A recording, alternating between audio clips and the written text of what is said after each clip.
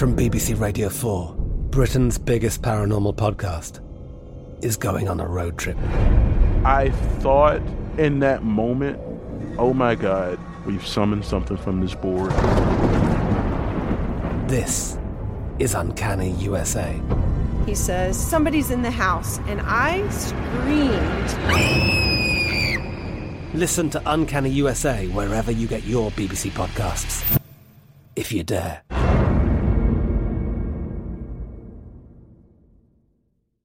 What's up, this your boy Lil Duval, and check out my podcast, Conversations with Unc, on the Black Effect Podcast Network. Each and every Tuesday, Conversations with Unc podcast feature casuals and in-depth talk about ebbs and flows of life and the pursuit of happiness. Unlike my work on stage, I tap into a more serious and sensitive side to give life advice and simply offer words of encouragement, yet remind folks to never forget to laugh. Every Tuesday, listen to Conversation with Unc, hosted by Lil Duval on the Black Effect Podcast Network, iHeartRadio app, or wherever you get your podcasts.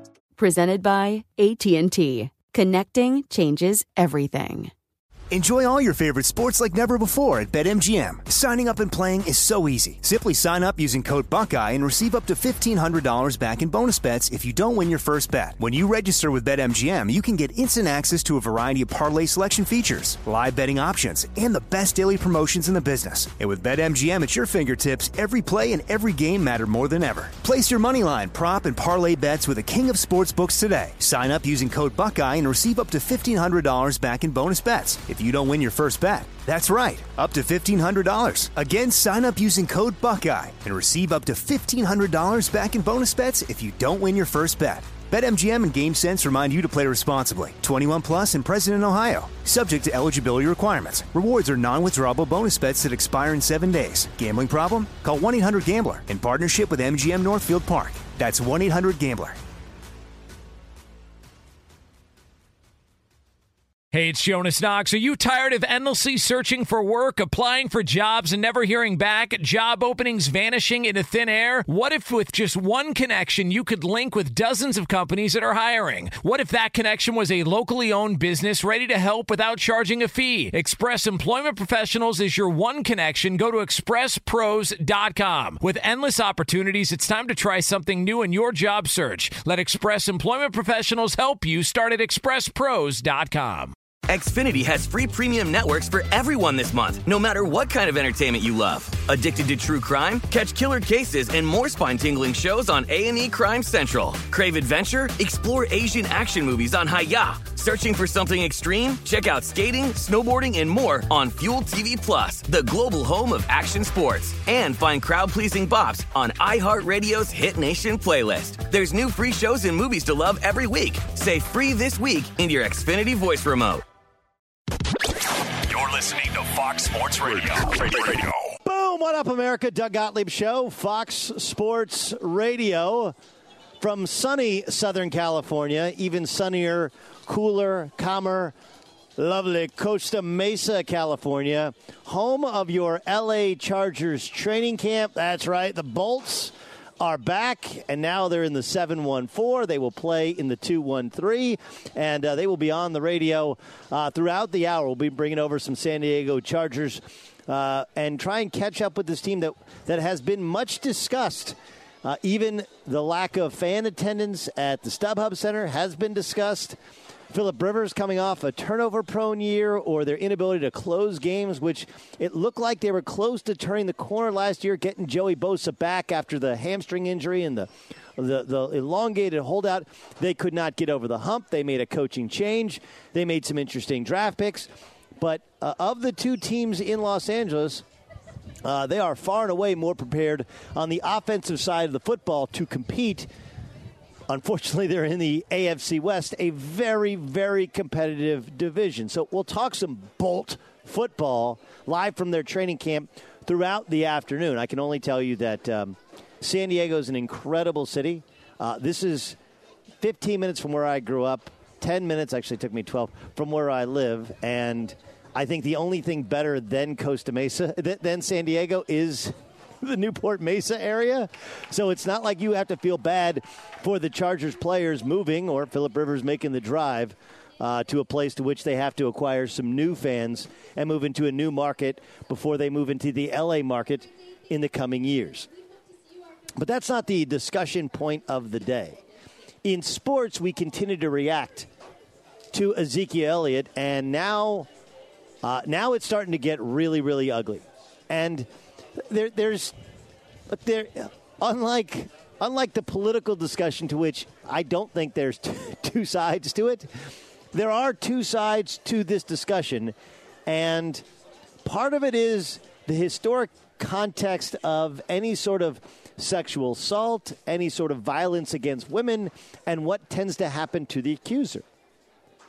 There's a bravery to going through with your accusations because, as we've seen in the past, in legitimate cases of sexual assault or physical assault on women, the accuser is often put on trial, right? That's what we've been told. Additionally, if the accuser of, for example, domestic violence comes out and opens up the door to what's going on behind closed doors, the person that they're with stands to lose a substantial amount of money, and it hurts their livelihood. I mean, look at Janae Rice, for example, right? Remember, Janae Rice didn't want to pursue this thing, and the reason she didn't want to pursue what ended up happening to Ray Rice was because of what happened to Ray Rice. The video came out. He was out of the NFL, never to return, and even though he's repented for his sins, it doesn't matter. And Janae Rice, who did nothing wrong, ends up being a victim doubly so because she's married to Ray Rice. They're still very much together, but he can't find a job in the NFL. And that video is the biggest reason why. It's not the only reason why, but the biggest reason why.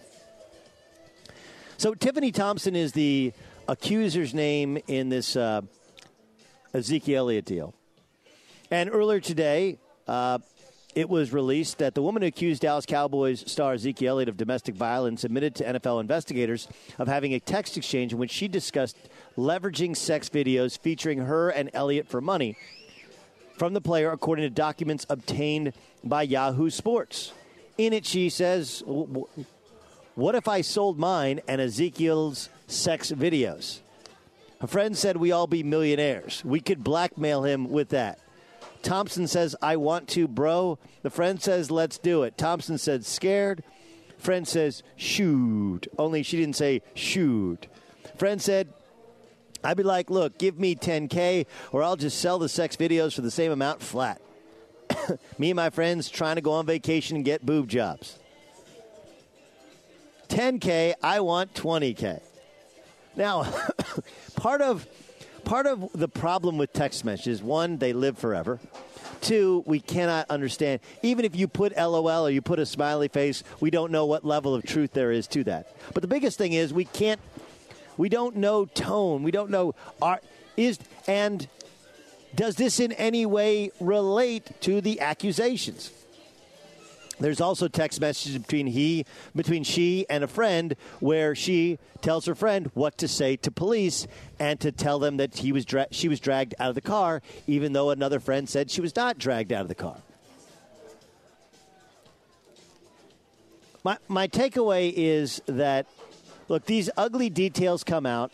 This is a pattern of why so many women will not come out and accuse people of domestic violence. It also should be pointed out that why it's not just a simple case.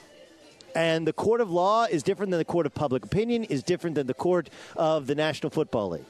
And the National Football League has said, look, she may be a liar. She may have lied about other things. But the fact is that she had bruises, and there's enough evidence there to think that at some point during their time together, during a specific time period, he laid hands on her. And we cannot put ourselves in the position to which we can't pursue this. We can't suspend you for this.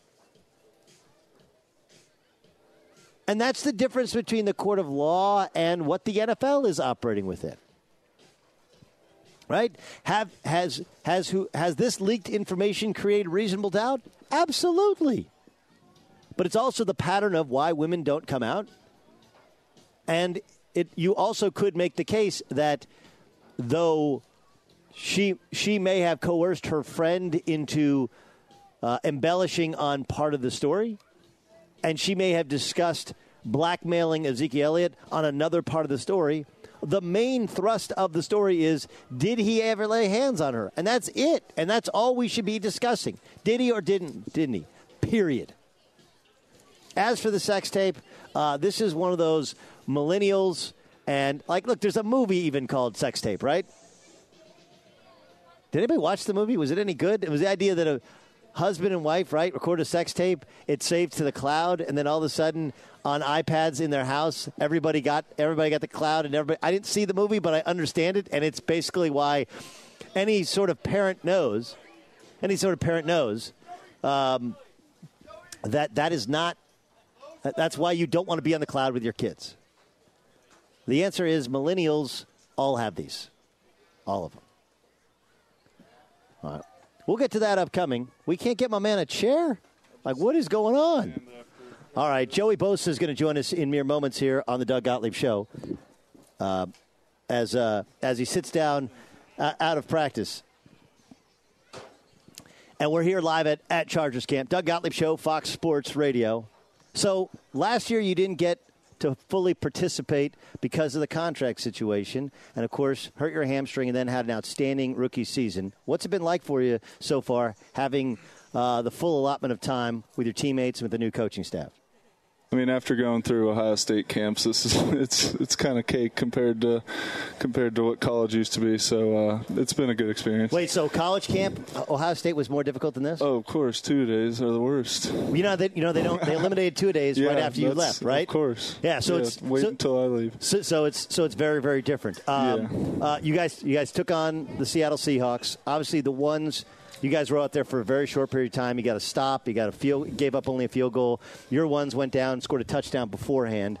You guys have gone back, seen the tape. How do you think you played in your first preseason game? I thought I played well.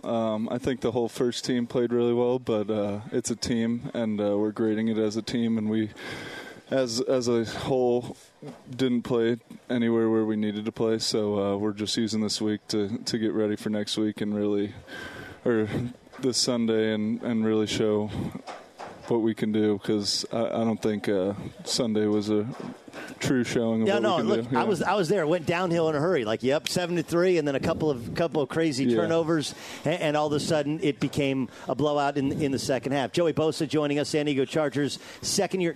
Now you're a vet, but it's been so wild, right? Yeah. You had the holdout, you had the injury, you had the season, you had all those crazy close losses where you felt like the game was going to be won, and then you had the coaching change, and then the franchise moves. For you, do you have the stability you desire? It's got to be weird to go in with so many moving parts. Do you feel stable now as a member of the Chargers? Yeah, I mean, it's definitely been a crazy year, all the things you're talking about. But I've always felt stable as a Charger. It's been smooth for me. It's easy. My family and everybody helps take care of a lot of things around me, so I could really focus on one thing, and that's football and being the best I could be on the field. So it's really hasn't been too bumpy of a ride. There was a lot of talk when you were drafted. There was he's a 4-3 guy. It's a 3-4. And the Chargers are like, look, you're in 4 down linemen defensively 65-70% of the time anyway. And, of course, it took a while till we saw you. When we saw you, you easily assimilated to the NFL. What about this defensive style? New coaching staff, new style. How are you going to be used differently than you were used last year? It's not too different. Like you said, 70% of the time we were in that sub-package 4-3 defense, so it's really not too big of a change. I think it fits our guys really well, and we've been executing the defense really well this camp, so that was the big question coming out, whether I could play 3-4, and now we're back to 4-3. Yeah, and right. Now the question is, can I play 4-3? So it's really just... Isn't your job, don't you just have one job anyway? Go tackle the quarterback? Get the ball, pretty much. Hit ball, see ball, hit ball, right? Exactly. Chris Spielman for you. Joey Bosa joining us. What about Ohio State this year? There's a lot of talk this year. Last year, super young squad after you and all those guys went pro. Kind of surprised people really got the college football playoff. What's your take on the Buckeyes and the likelihood they get back to the college football playoff this year? Well, I'll have to wait and see for the first couple games, but I'm just excited to watch my brother play. I think he'll get a lot of time out there this year, and I'm always excited to watch them play. So I can't make any predictions just yet. All right, so look, Orange County, for people who don't know, it's only maybe an hour up the road from San Diego, but it's different. You feeling comfortable yet? Like, do you have your spots? You got your place you go for your protein shakes? Yeah. You got your place you go to get your haircut? Do you have your spots yet? No, because we've been pretty much in the hotel since we got here, so really haven't got out and seen the town at all since I've been here. I've been to my house and the hotel. Really the only two spots I've been to yet. Anthony Lynn, he's never been a head coach before. So when you first met with him, what was your impression? Where did I first meet with him? I think we were doing something in L.A., and we had a quick word, and right away I thought he'd be what we needed. Every time I'm asked about him, I say the most important thing that he brings is accountability. He's making guys take accountability for their actions, which there wasn't a lot last year. There were a lot of pointing fingers, and his fault, never pointing at yourself and saying what you can do better, but he's kind of forcing that upon the whole team. Is that why you guys lost so many close games? I mean, there was a lot of factors to, I think, losing those, to injuries, to, giving up late. I don't know, but we're moving on to next year. Okay, so but help me out with that, because you had been a part of a program. I mean, the thing about Urban Meyer's teams and your national championship team, for example, you found a way to win games that you should have lost. Like, that's the whole thing with Ohio State. Anybody's ever watched Ohio State, you even go back to when Jim Tressel was there and they were the luck guys. They're like, how do they win that game? Yeah.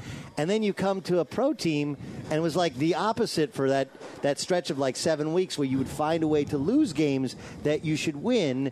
What is that emotionally? A guy who's as invested in winning as you are, what's that like to be a part of? Yeah, I mean, it was definitely tough coming in, but I feel like at Ohio State, nobody on the team ever believed that we were going to lose. So that's why we could always fight and pull through in those tough, close games in the fourth quarter. But I mean, there were some feelings around the team last year when we'd get up and we'd go into the third quarter like, oh no, here it comes again. Yeah. But I don't know. It was tough to start, but I love my team and I'm excied to be here. All right, so you played at StubHub. It's the smallest place in the NFL, right? Yeah. What's it like though to play on that field? Did you like it? Was it cool? Yeah, I liked it. I mean, it was full at least. Yeah. So I mean, the 8 plays I was out there it was fun. I'm sure it'll be rocking during the regular season. 8 plays. That's got to be like the easiest Sunday ever, right? Definitely pretty weird to warm up and get ready and then go out there for 2 series. So how much are you going to play this week? We don't really know yet. More, but not too much. All right. Joey Bosa joining us. Joey, best of luck in your second year. Love to go out there and watch you play. I know you got a bunch of autographs to sign. Thanks so much for being a part of the show. Thank you. All right, Joey Bosa of the L.A. Chargers joining us here on the Doug Gottlieb Show. More bolts to come. Coming up, are the Chargers actually ready to fight for L.A.? There's this, we got to fight for L.A. We got to beat the Rams. But maybe more importantly, Raiders made the playoffs last year. Broncos have one of the elite defenses, and of course the Kansas City Chiefs do as well, as all three are playoff favorites to go against in that division. That's 6 difficult games in arguably the most difficult division in the NFL. We'll continue to cover it live here from Chargers camp up next. But first, here are some helpful tips you might not know about. If your tires are stuck in the snow, maybe it's sand in Orange County. All right, if they're stuck in the snow, you can use floor mats for extra traction. And for perfect garage parking, hang a tennis ball so that it touches your windshield and you don't plow through to your backyard. Finally, here's another thing you might not know that's also really helpful.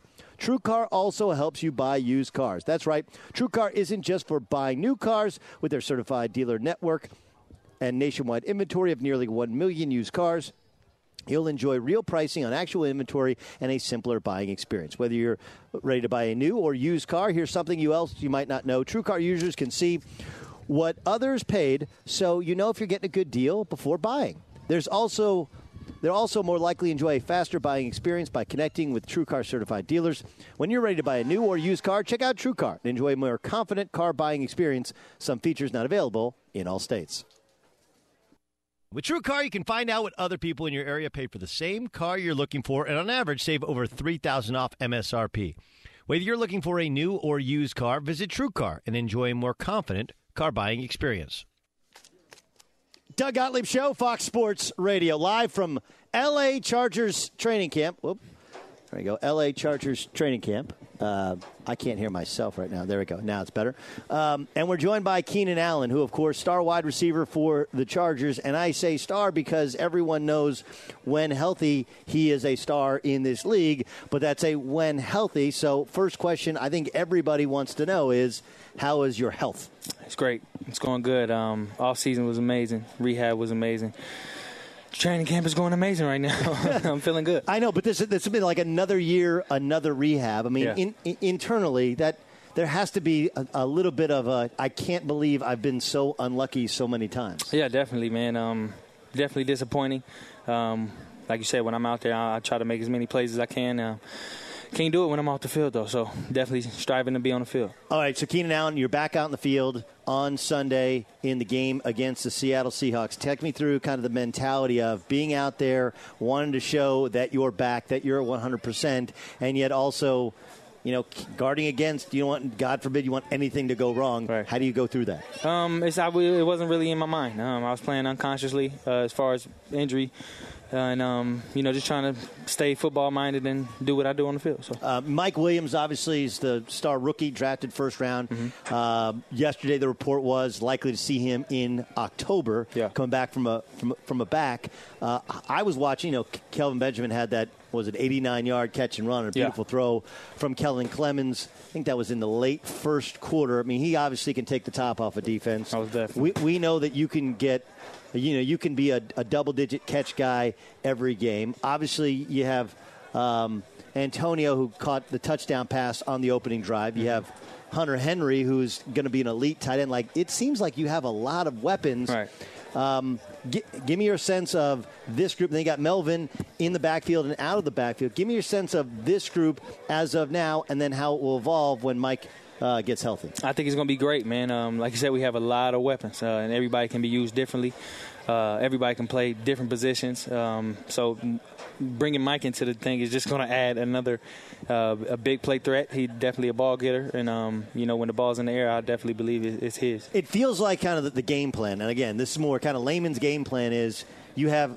Mike Williams is a big play, deep ball, down the field wide receiver. Same thing with Kelvin Benjamin. And then allows to open up the middle of the field for guys like you and guys like Hunter. Is that kind of generally the way it works? For your ideal team, probably. You definitely want to have some deep threats. You want to have some guys who can run intermediate routes.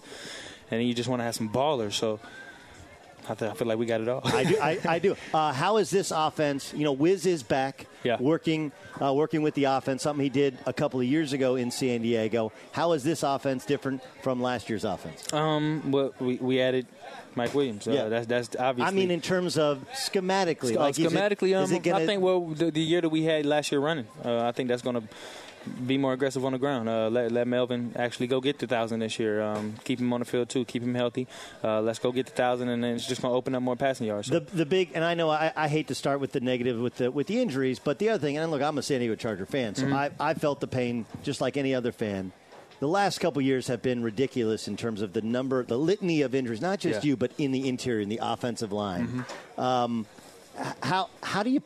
Is there any way to protect against that? Is there anything like you guys were doing too much of in practice? Something in training? Like I've never seen the volume of injuries that you guys had over the last 2 years. How do you protect against that?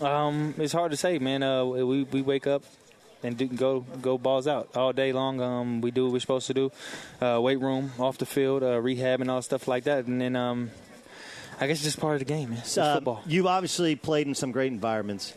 It feels like StubHub can be something really unique, really special, right? It's like not 30,000 seats, and it's going to be full. You played there on Sunday. What's your thoughts on what it's going to be like next 2 years for the Chargers? I think it's going to be great, man. I think it could be loud as long as we got everything popping on all our cylinders, offense, defense, special teams. I think it could be loud and definitely supportive. So. There's this big fight for LA thing, right? That's the deal. Fight for LA. Yeah, supposedly. So, like, how do you win the fight for LA?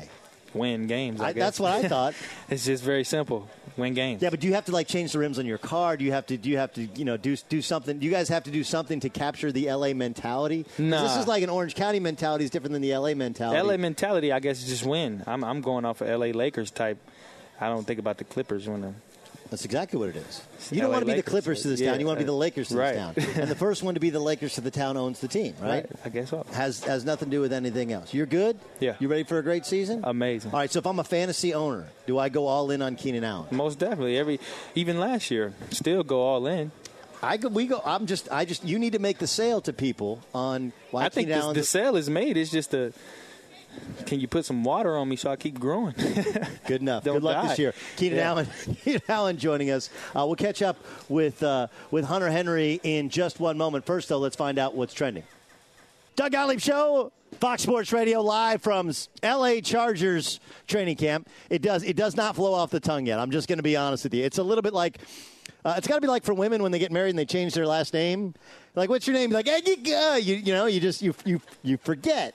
Hunter Henry joins us, star tight end for the L.A. Chargers. Does it flow out there when people are like, oh, you're a big dude. Who do you play for? I play for the Chargers, the L.A. Chargers. Does it flow off the tongue yet? Not yet, but I'm getting used to it. I'm definitely getting used to it. We've gone through it since January, so it was definitely weird during the offseason, but we're all getting used to it. Antonio caught the first touchdown pass in the preseason from Phillip Rivers. Was that like part of the plan? Like, Hunter, we know you're going to catch a bunch of touchdown passes, but Antonio's been here for 3 centuries, and so too has Phil. So they got to have the first touchdown. Is that what did the old guard kind of make that statement with that first touchdown pass reception? It just worked out, to be honest. Oh, it just happened to be that way? It just worked out. There was actually a lot of debates on who was going to catch the first touchdown, but it just worked out, kind of how the scheme went and how the game was kind of flowing on that first drive. So it was pretty cool to see two legends connect in the StubHub Center for the first time. No question. I thought there was also something kind of symbolic about the drive in that, look, the Seahawks didn't play their ones much of the game. You guys didn't play your ones much of the game. But to march down the field and for everybody to really kind of get involved and to score a touchdown is huge for this offensive group, especially one like, look, if you followed the Chargers last year and so many of the collapses in games you should have won, it was so many times previous coaching staff would go for a field goal and not score the touchdown. Is that an accurate portrayal of, hey, let's not just go down there, let's punch one in to say that we're a different team this year? I think we wanted to do that. We wanted to prove a statement, basically, that we're an offense and we're an explosive offense and an offense that can score a lot of points. We're practicing out here, getting better every single day, and it was nice to be able to go out as a unit in a game atmosphere in the StubHub Center for the first time and go down on the first drive and score. What's that place like to play in? It's cool, man. When was the last time you played in a stadium that small? Man, probably high school. Right? High school, yeah, probably high school or a college, like a small. We had a small, actually not even that small, probably. No way. No, high school. No way. High school. There's no way you played in a place that small. Not that small in college. No. Did you like it? I thought it was cool. Yeah, it's a cool atmosphere, and it got pretty loud. I mean, it kind of holds the sound in, so it was a neat atmosphere. You know, they have food trucks in there. Did you know that? No, I didn't. It's kind of a cool thing. Like, they have concession stands, but then in the corners they actually have food trucks inside kind of the stadium, so you can go and get everything. Yeah. It's kind of a different deal. That's good stuff. Hunter Henry joining us here on the Doug Gottlieb Show. So the move from San Diego to L.A. So now you're going to have to be Hollywood, right? Like, now your boys back home giving you grief? No, I'm being the same. I'm gonna be the same old dude. I mean, that's how I want to be. But we're really in Orange County, kind of down here. But so I'm living down here, so a little different. Can you name all of Phillip Rivers' kids? Oh man, I know Pete and Gunner. Those are the two boys. That's about it. That's all you can. That's all I can know. You can only go too deep. I can only go too deep with the two boys. There's 6 girls, 2 boys. So I know the 2 boys at least. That's probably harder to remember than the playbook, right? Ooh. Right? Like easy for him, but yeah, definitely hard for all of us. No, I guarantee. I'm a parent. I have 3 kids. I can't remember their names. Yeah. I always call them the wrong name. Can you imagine that when he's just yelling out names and they don't? He's a smart guy though. He is a smart guy. Now he's making the drive up from San Diego. You said you're living here. He's still going pickup truck all the way up here? So I think it's a van or something. He's taking a van up here and getting a driver. So the van and the driver. That's the speculate. That's the information right now what we got of what he's doing. So he's taking a van up here. All right. So I mentioned to Keenan Allen being back healthy obviously changes you guys. You got Kelvin Benjamin. Eventually, you'll have Mike Williams. You have Antonio Gates. You have Melvin Gordon. Like, am I looking at this wrong? That feels like a loaded group in terms of offensive talent. To guys for Phil to throw and hand the ball to. Am I crazy to think that's a really talented roster? Oh, you're not crazy. I mean, we see it, but we're not trying to buy into all the hype and all the different things. I know all of us really just want to come out here every single day and get better and better because really we have to go out there and prove it. You can hear all the hype, hear all the talk of all of it, but until you go do it and prove it, then it doesn't really mean anything. Have you guys collectively taken bubble wrap and put it around the offensive line? Have you guys tried that one yet? No, we have not. It's a possible plan. I mean, you never know, especially with what's happened the past couple of years. It wouldn't be the worst thing in the world. I know, maybe. Yeah, it's been kind of crazy. New coaching staff, what's the one thing that jumps out that they've improved upon? I just love Coach Lynn's demeanor and just how he is and his presence and what he's brought, just in the sense of his presence. And so just he brings a physicality to him and a chip on his shoulder to kind of want to prove. And coming into this new city, we need a guy that kind of has a chip on his shoulder like that. So I'm excited. I love Coach Lynn and love what he's brought so far. All right, Phillip last year struggled with turnovers. Some of that is offensive line. Some of it is forcing things once you guys had injuries, even at skill positions. But some of it, he joined us going back a couple weeks ago. He's like, look, I got to be accountable. I got to hold on to the ball more, hold on to the ball better. What's your sense for Phillip? He hadn't missed a game in 10 years, but he knows he's got to have a better season. What's he been like in this training camp as opposed to last year? He is so consistent on who he is. I mean, he knows that he needs to be better, but we also all need to be better for him. I know the offensive line took it upon themselves to be better. We took it upon ourselves as tight ends to protect him better when we're in there protecting, when we're running routes. I know the receivers if we run better routes, sometimes it can work out for him. So, I mean, it's all on us, too, to help him make him better. But he's one of the best, ever. I haven't been around many. I've only been in the league for 2 years. But, just from what I've heard, he is unbelievable.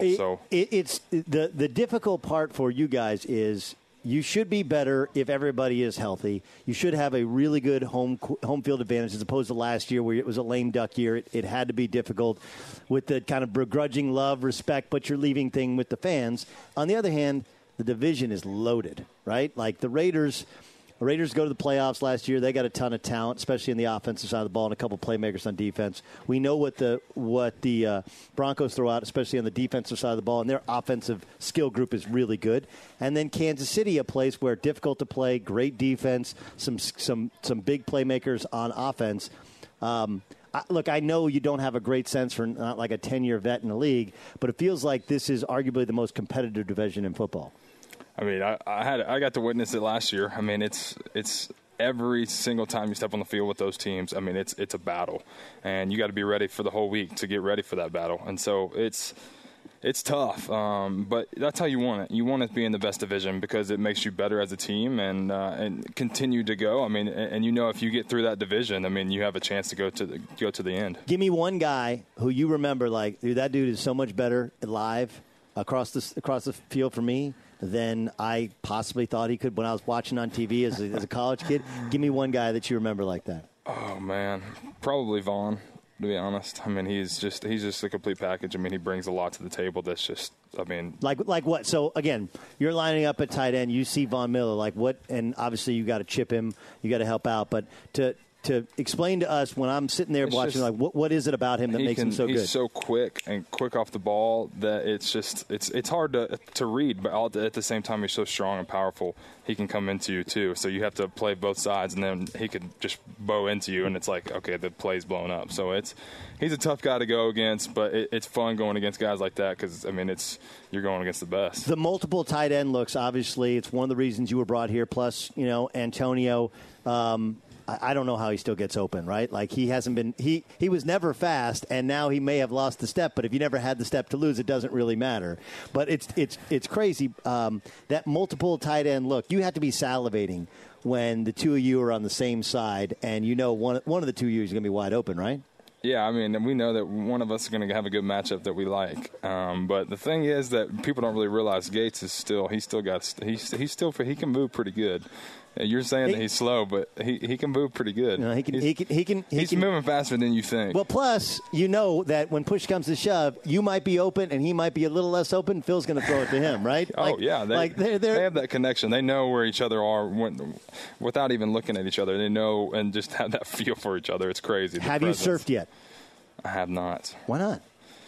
I don't know. I'm not much of a surfer, I don't think. You don't have to be much of a surfer, but it's like one of those once-in-your-life things, and it's not like jumping out of a plane where you could die. I mean, I guess you could die. I don't know. I've seen all these sharks out there now. Yeah, don't start with the shark thing. You're not going to be deep enough with a shark. I saw a video. I saw a video once on Facebook. That's the beginning of every bad sentence.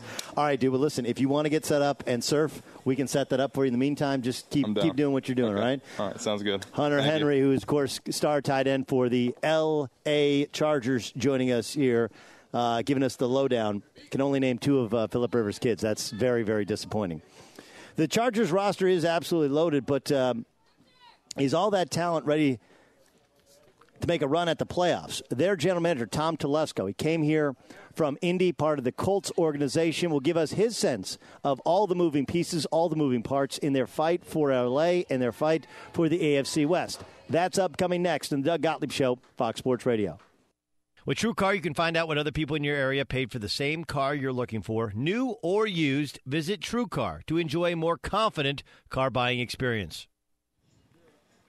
Doug Gottlieb Show, Fox Sports Radio, coming to you live from L.A. Chargers training camp.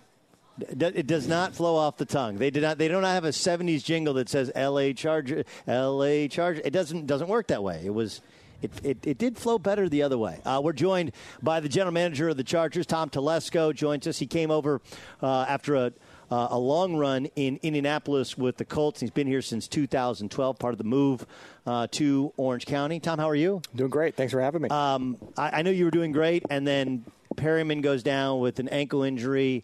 You lose your first offensive lineman that you drafted. Mike Williams also injured. For a guy who's been trying to just get through a preseason and maybe a week one of a Chargers season without injury, what's this preseason been like for you? Well, injuries are all relative, obviously. We're not in that bad a shape. We tend to look back at what's happened the last couple of years and think, oh, we're snake-bitten. We're not. We think Mike Williams is coming along. He's looked really good the last couple of days running, but we still have a plan for him, so we're going to take our time still.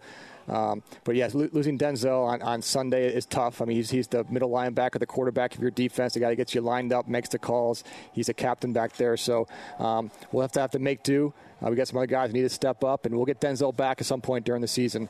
Obviously, Forrest Lamp, the guard, we won't get him back this year, but we have a lot of other guys that can step up and play. We're going to be just fine. Okay, so I proposed bubble wrap around the offensive line for the remainder of the preseason. Is that too far-fetched? Probably. Yeah. As a GM, I like your thinking on that. As a head coach, Anthony Lynn would be absolutely not. But it's been nice to have those five guys line up every day with each other practicing, something we haven't had in the past. And that offensive line group takes some time to gel and play with each other. It's not an individual group. I mean, it really is a group that has to play and get used to each other.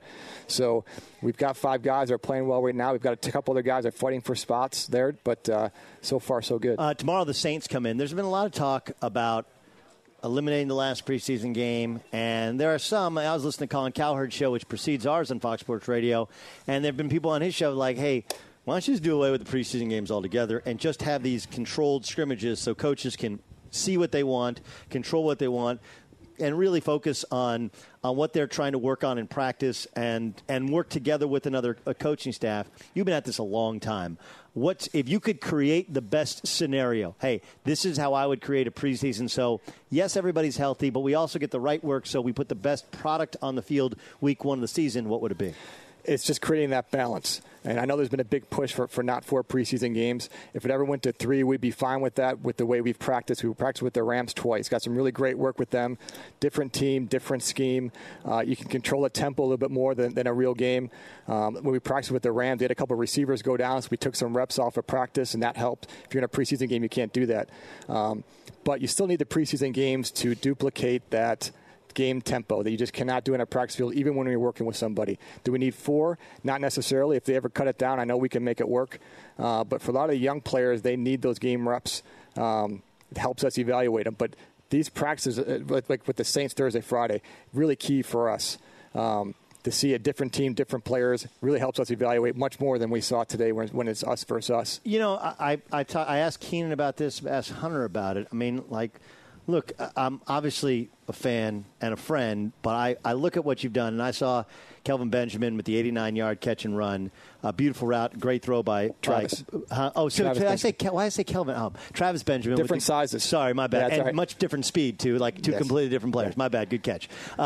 So Travis Benjamin obviously can take the top off of defense, right? Mike Williams, I think, can take the top off of defense, go up and make big plays when he's healthy.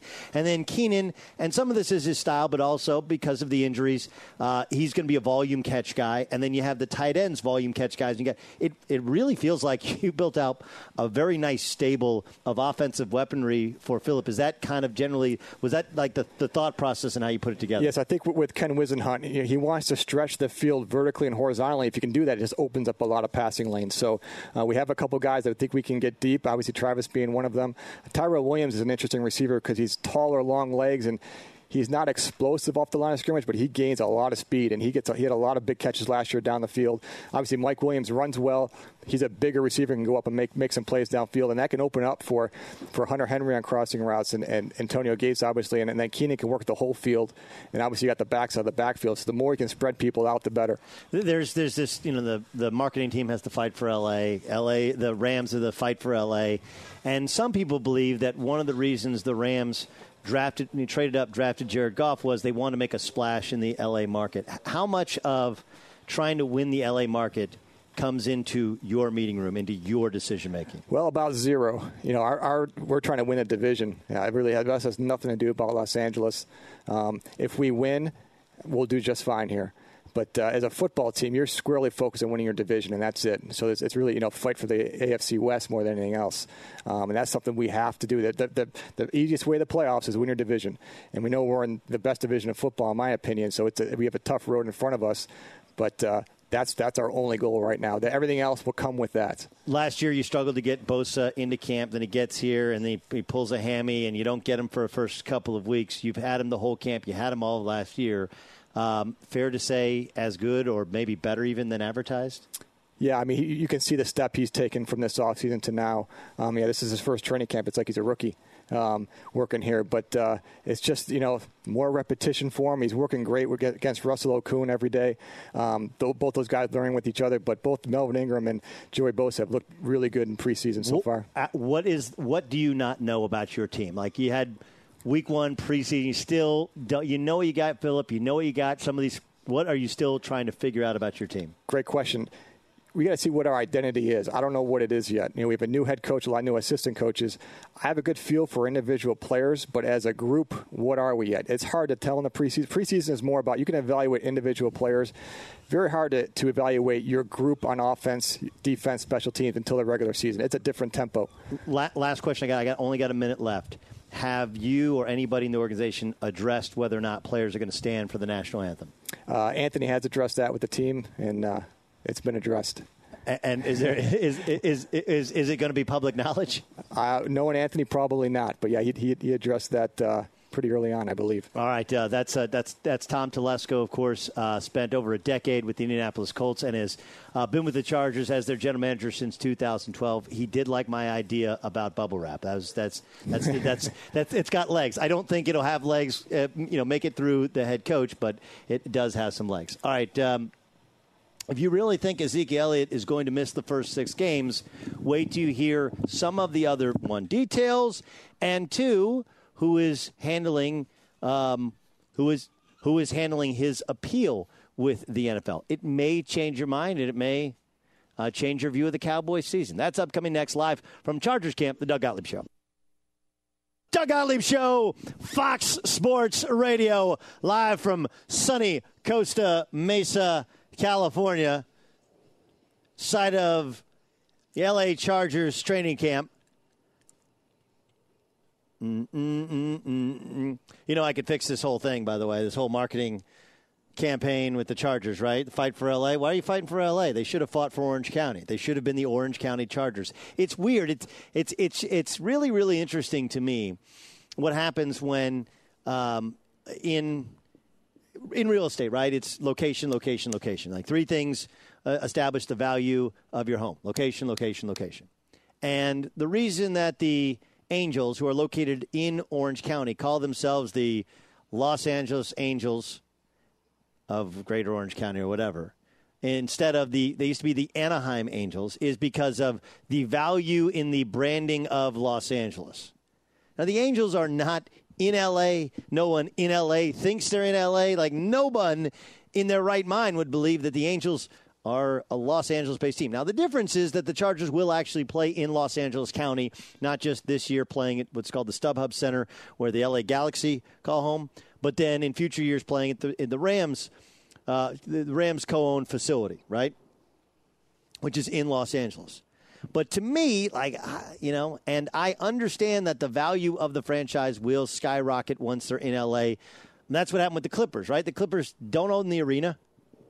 Right? They didn't own the arena, and they don't even own the town, and they own 0 banners, and yet they were sold for $1 billion above valuation. Now, part of it was the timing of it and how quick that sale was made, and you had Steve Ballmer, who had money to burn, and he just burned through it and just threw a bunch of cash. But the reason he threw a bunch of cash and paid more for it was the Clippers were in L.A., and that was the value to him. But in building kind of a thing and a presence and fan base, you got to go somewhere where you're wanted. Like, that's one of the things that the Raiders are going to have. One, there are Raider fans that have moved from Los Angeles, and there are Raider fans all over, and the Raiders are much more of a brand, right? And there's kind of a coolness to the counterculture to the Raiders, right? Before there was MMA fans were Raider fans, right? Or even MMA fans now are Raider fans. They just are. Like, the Raiders kind of have a thing to them, right? Like, the black hole is kind of like people get dressed up like it's Halloween, and dudes on weekend furlough spend all of their time going to Raider games. So the Raiders are going to Vegas, where I know they're getting a hockey team, but let's be honest, nobody really cares, right? But Vegas has been like, somebody tell us you love us. Please, somebody tell us you love us, that you want to stay here. You don't just want to come here for 3 days and throw a bunch of money at strippers at the Spearmint Rhino, right? And the Raiders are like, we'll stay. We love you. Every game, everything they do, the second they land at McCarran Airport and they stick their flag in the ground, everything the Raiders will do will be hyped beyond belief in Sin City. It just will. I think you actually could have had that in Orange County. Like, Orange County has been this, like, shh, don't tell anybody. It's way better than L.A. Like, right? Like, the traffic isn't bad.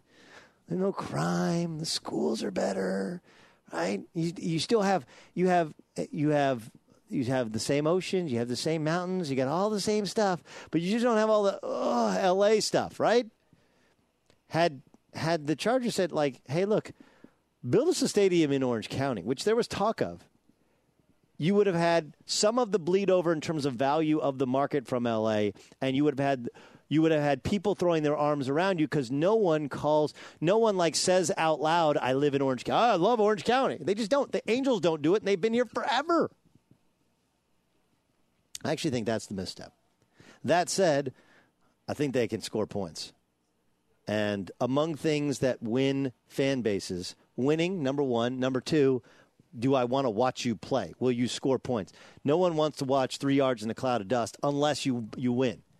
But if you lose 50-48, hey, it was a good time. All right, let's get to what's the story of the moment. Chris Sheridan, who has written about and covered hoops for over 25 years, works for SheridanHoops.com. NBA source said today, this will be LeBron's final season in Cleveland. He is 100% leaving. Relationship with owner is beyond repair.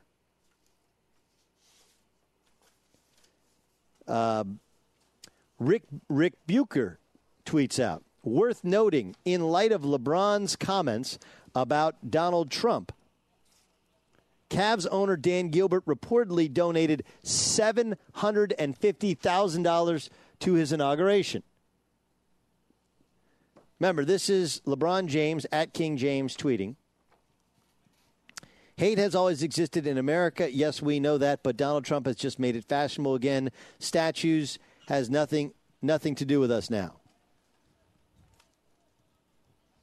So this is not necessarily as much about basketball as much as two people who cannot coexist. That's it. Here's what's crazy about it, okay? I read a story where there's a couple who are getting divorced about over, one having dinner with Donald Trump. I'm telling you, like, this LeBron thing, if the straw that broke the camel's back is Dan Gilbert donated money to Donald Trump's inauguration, LeBron found out about it, and LeBron was super pissed. Plus, you have the Charlottesville thing and all of the missteps by the White House afterwards. He would not be the first. He will not be the last. Ask your friends who are married. Ask your friends how many of their friends, or just ask yourself, have you lost a friendship over this over the presidential election? I guarantee you have lost one. I guarantee it. It is the most polarizing topic in the history of polarizing topics. It is the embraced debate of all debates to be embraced. Like, if you were pro-Trump and your neighbor was pro-Hillary, I'm guessing that at some point you are not friends anymore. And if it didn't occur during the election season, it probably occurred during the last week. And so, do I believe that is part of it? Damn right I believe it's part of it. Because I know people who, they're like, how could you vote for that dude? And I know people who are like, how could you vote for her? I can't believe it. I can't look at you the same way. And it really is amazing. It is amazing. And in many ways, I actually think what LeBron's saying, without kind of thoughtfully articulating it, is true. I mean, the truth is that, look, Nazis are repulsive. They just are.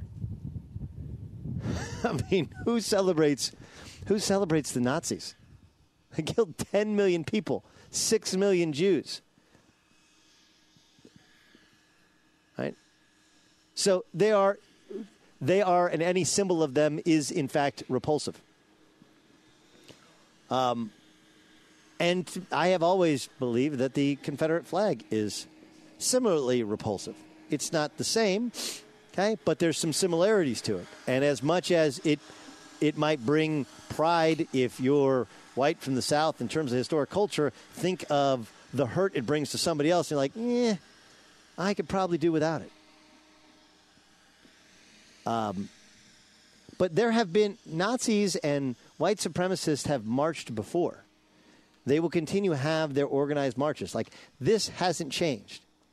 What has changed is, and look, some of this is the time in which we live and social media, and also people being able to find out about these protests and rally and anti-protest the protest and the viciousness of it. And some people come armed, and that puts everybody's antennas up. And the police are already there, and they have to protect organized protesters. That's part of our First Amendment rights. Hey, you have the right to organize. Okay, but these things have actually existed before, and they've always been repulsive. It's just the way in which the rhetoric that comes out of it and the way in which it's handled from the top has changed. And some of it, I'm sure, is our perception of it. But a lot of it is the reality of its change. So that's where I'm telling you, though, that there's a lot of things that have caused this soon-to-be divorced between LeBron James and Dan Gilbert. Right? The Comic Sans, the fact that Dan Gilbert, though he tried to do everything LeBron wanted in terms of empowering LeBron and LeBron's people, it was a relationship which had gone bad. They had gotten divorced before, and they tried to get back together for the kids. In this case, the kids is the Cleveland and Akron and Northwest Ohio. And that never, ever works. But I have friends that are struggling in their relationships with their significant other because their significant other is a pro or anti-Trump person. Like, this is a huge thing. And it's completely believable to me that at least a portion of what will drive LeBron out of Cleveland is the fact that Dan Gilbert donated $750,000 to the inauguration of Donald Trump. And to anybody like, no way. Okay. All right. Sure. Okay. I mean, one of the reasons that I think the polls were off was because there was a sense for people who supported Donald Trump that if they said they were going to support Donald Trump, they would be made out to look or feel like racists, and no one wanted to say it. And yet when they got behind the covering of a booth, then they made that selection. And so it made it really hard for pollsters who, by and large, have gotten things right over the last century with the same process, could not get it right because they could not factor in. And the reason that people wouldn't say it is because it is that divisive. I've never seen anything like this in my life. Right? I mean, the only thing that I think equals it is like, it's like when people say good luck winning the abortion debate, right? You'll try to be the first person ever to win the abortion debate. You're never going to win it. Because if you're pro-life or pro-choice and you try and talk to somebody from the other side, you're not going to, you can have a thoughtful conversation. You're walking away liking the other person less. You're going to try and have a thoughtful conversation about the president or about why you shouldn't have voted for the president. You're going to walk away and you'll be like, that person's an idiot. I cannot deal. I cannot do business. I cannot, and for LeBron James, I cannot make money for a guy who's going to donate money. I totally think that's part of this. Now it makes sense.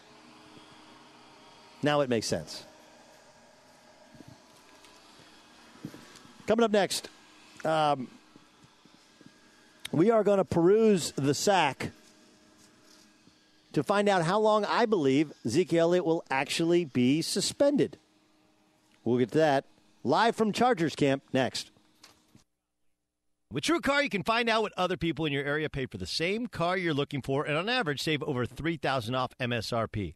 Whether you're looking for a new or used car, visit TrueCar and enjoy a more confident car buying experience. Doug Gottlieb Show, Fox Sports Radio. We are broadcasting live from L.A. Chargers training camp in Costa Mesa, California. If you want to, where's Costa Mesa, California? Some people, if you've flown into Orange County Airport, that's in, I think technically that's actually in Santa Ana.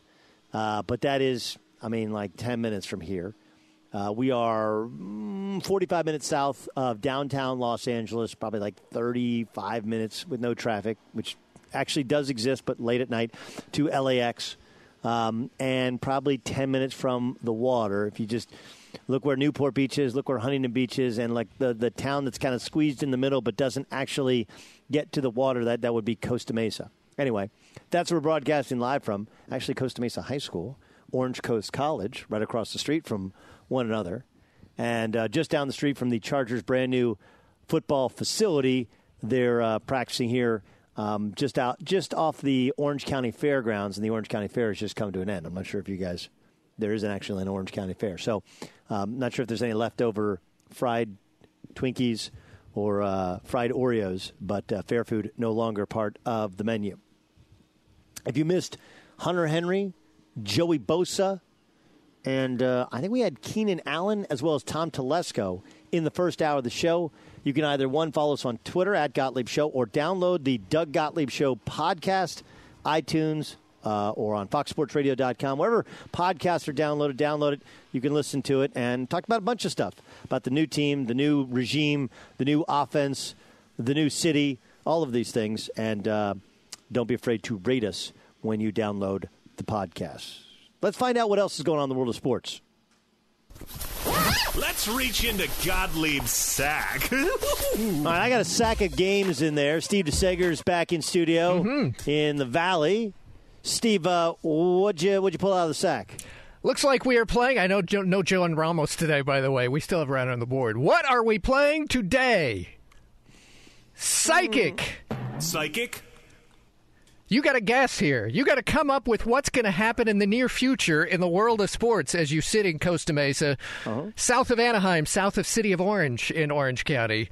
We'll go to NFL for question number 1. As we know, the arbiter will be Harold Henderson overseeing the Ezekiel Elliott appeal. NFL Network says that appeal on the suspension will be heard August the 29th. Doug, will Zeke serve the full 6-game suspension? I don't think he will. Remember, Harold Henderson has reduced suspensions in the past, even with Greg Hardy reducing his suspension. By a lot. And by a lot, by 10-4. I think this will be reduced as well, and part of the defense is some of the evidence which has come out. Yahoo Sports tweeted out a story, printed a story earlier today, some of the text messages from the accuser to her friends, and I think that'll create a substantial amount of doubt. My guess will be he'll get 4 games. All right, next question. Giancarlo Stanton went deep for the 44th time this season. Last night against Madison Bumgarner. Today, 2 for 4, no homers. He has, with that big contract, cleared waivers now. Doug, will he be traded before the end of August deadline? It's a great question. It's one that I'm going to ask Tom Verducci, who's going to join us upcoming in just 7 minutes. Tom Verducci, Fox Sports, Major League Baseball analyst, also writes for Sports Illustrated. I'll ask him. I think the answer is yes. I think this really? is the one issue is the new ownership group. Do they want Giancarlo Stanton? But look, was he at 12 home runs in 6 straight games? But before today, just a dominating player. So 6 out of the last 7 games, I think, is like 12 out of the last 14 games. Remember, his contract is backloaded. And as talented as he is, if you can get a litany of prospects for him, why wouldn't you move on from him? They do not have a championship-level ball club. I think it'd be really hard to say we're going to build around $295 million remaining on his contract. And for the Yankees, for the Dodgers, for those 2 clubs specifically, if you're going to use your prospects for anything, all you're hoping in prospects is to get a player like that, and you could absorb that sort of salary. I don't think it's crazy. I would say, yes, I do think he'll be moved. And Giancarlo Stanton from Sherman Oaks, California, side of our studios, by the way. And you mentioned new ownership group coming in. Derek Jeter's supposed to run things. They're not drawing flies there still. Paid attendance for today's game was 17,000. That's the paid attendance. To the NFL again, Browns tackle Joe Thomas gave big news on quarterback Brock Osweiler, saying, I think they're grooming Brock to be the Week 1 starter. Will Osweiler open the season as the Browns' starting quarterback? It's competition. Yeah, he makes the most money. I think that makes a ton of sense, right? You give Brock a chance to, if he's going to fail, you give him a legit chance to succeed in front of everybody, and then if he's not good enough, you move on from him. He's making so much money, and I don't think the plan was to start Deshaun Kaiser Week 1 anyway. So, yeah, I think it makes a lot of sense. To college football, Jim Mora, UCLA head coach, told Yahoo he thinks, and he could change his mind later, but right now he thinks that quarterback Josh Rosen will stay in school after this season, back for his senior year. Will Rosen be staying or leaving after this season? I think he'll stay. I think there's a chance Sam Darnold stays as well. There's a perception out there that both those guys are gone, but if you look at the history of the quarterback position, you are far more likely to succeed the more time you spend in college and having a real sense of how to run a college offense. And I think Rosen's a guy, remember, missed time because of a shoulder issue, and he needs to change his body. But I think it's more probable than not that both of those guys, both of them actually stay in college, even though they'll be top 10 picks. And I know that Matt Barkley fell in the draft, but Andrew Luck stayed an extra year. Mariota stayed an extra year. Peyton Manning stayed all 4 years as well.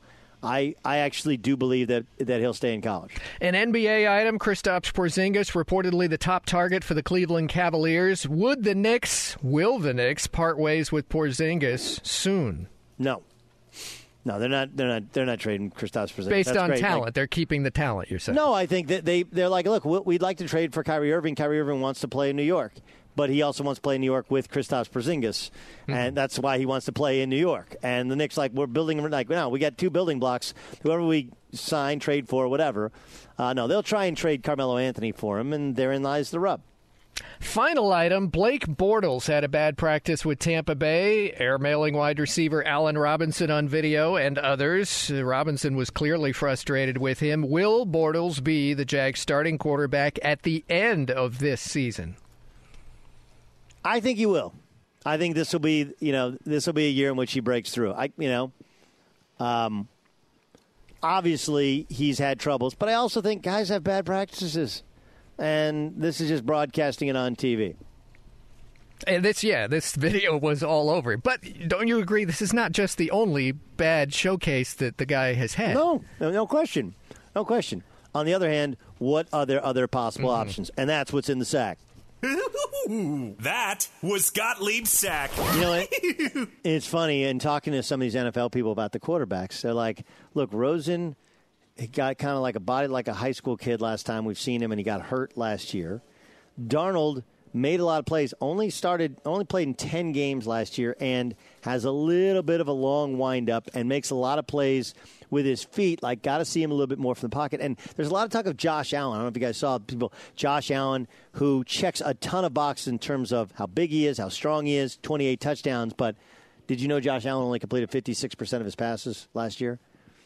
Right, 60% is usually the median for a first-round draft pick guy, right? Like, it's really, that was one of the knocks on Deshaun Kaiser was completion percentage, 56% in the Mountain West. So it's not like you're playing against some of the elite defenses. And we'll see Josh Allen against Iowa on the road to begin the season. You get a good look. Plus, he also plays Oregon in the third week of the season. So you see him against more athletic, better defenses and how he slings that arrow around.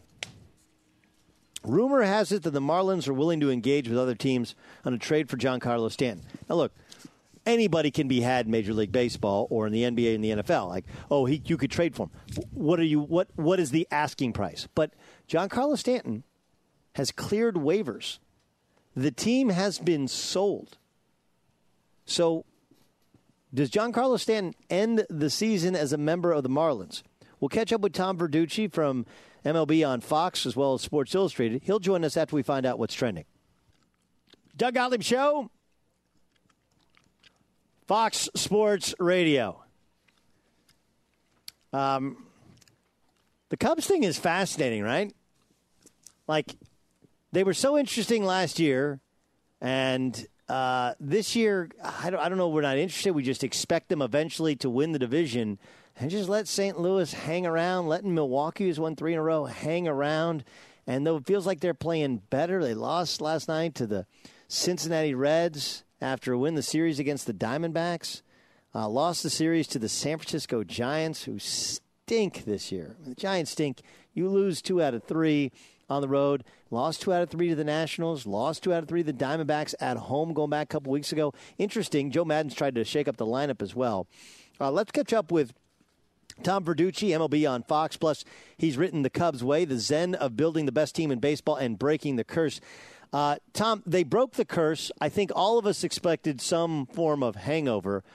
But the hangover, this is like a hangover that lasts a couple of weeks for the normal human being.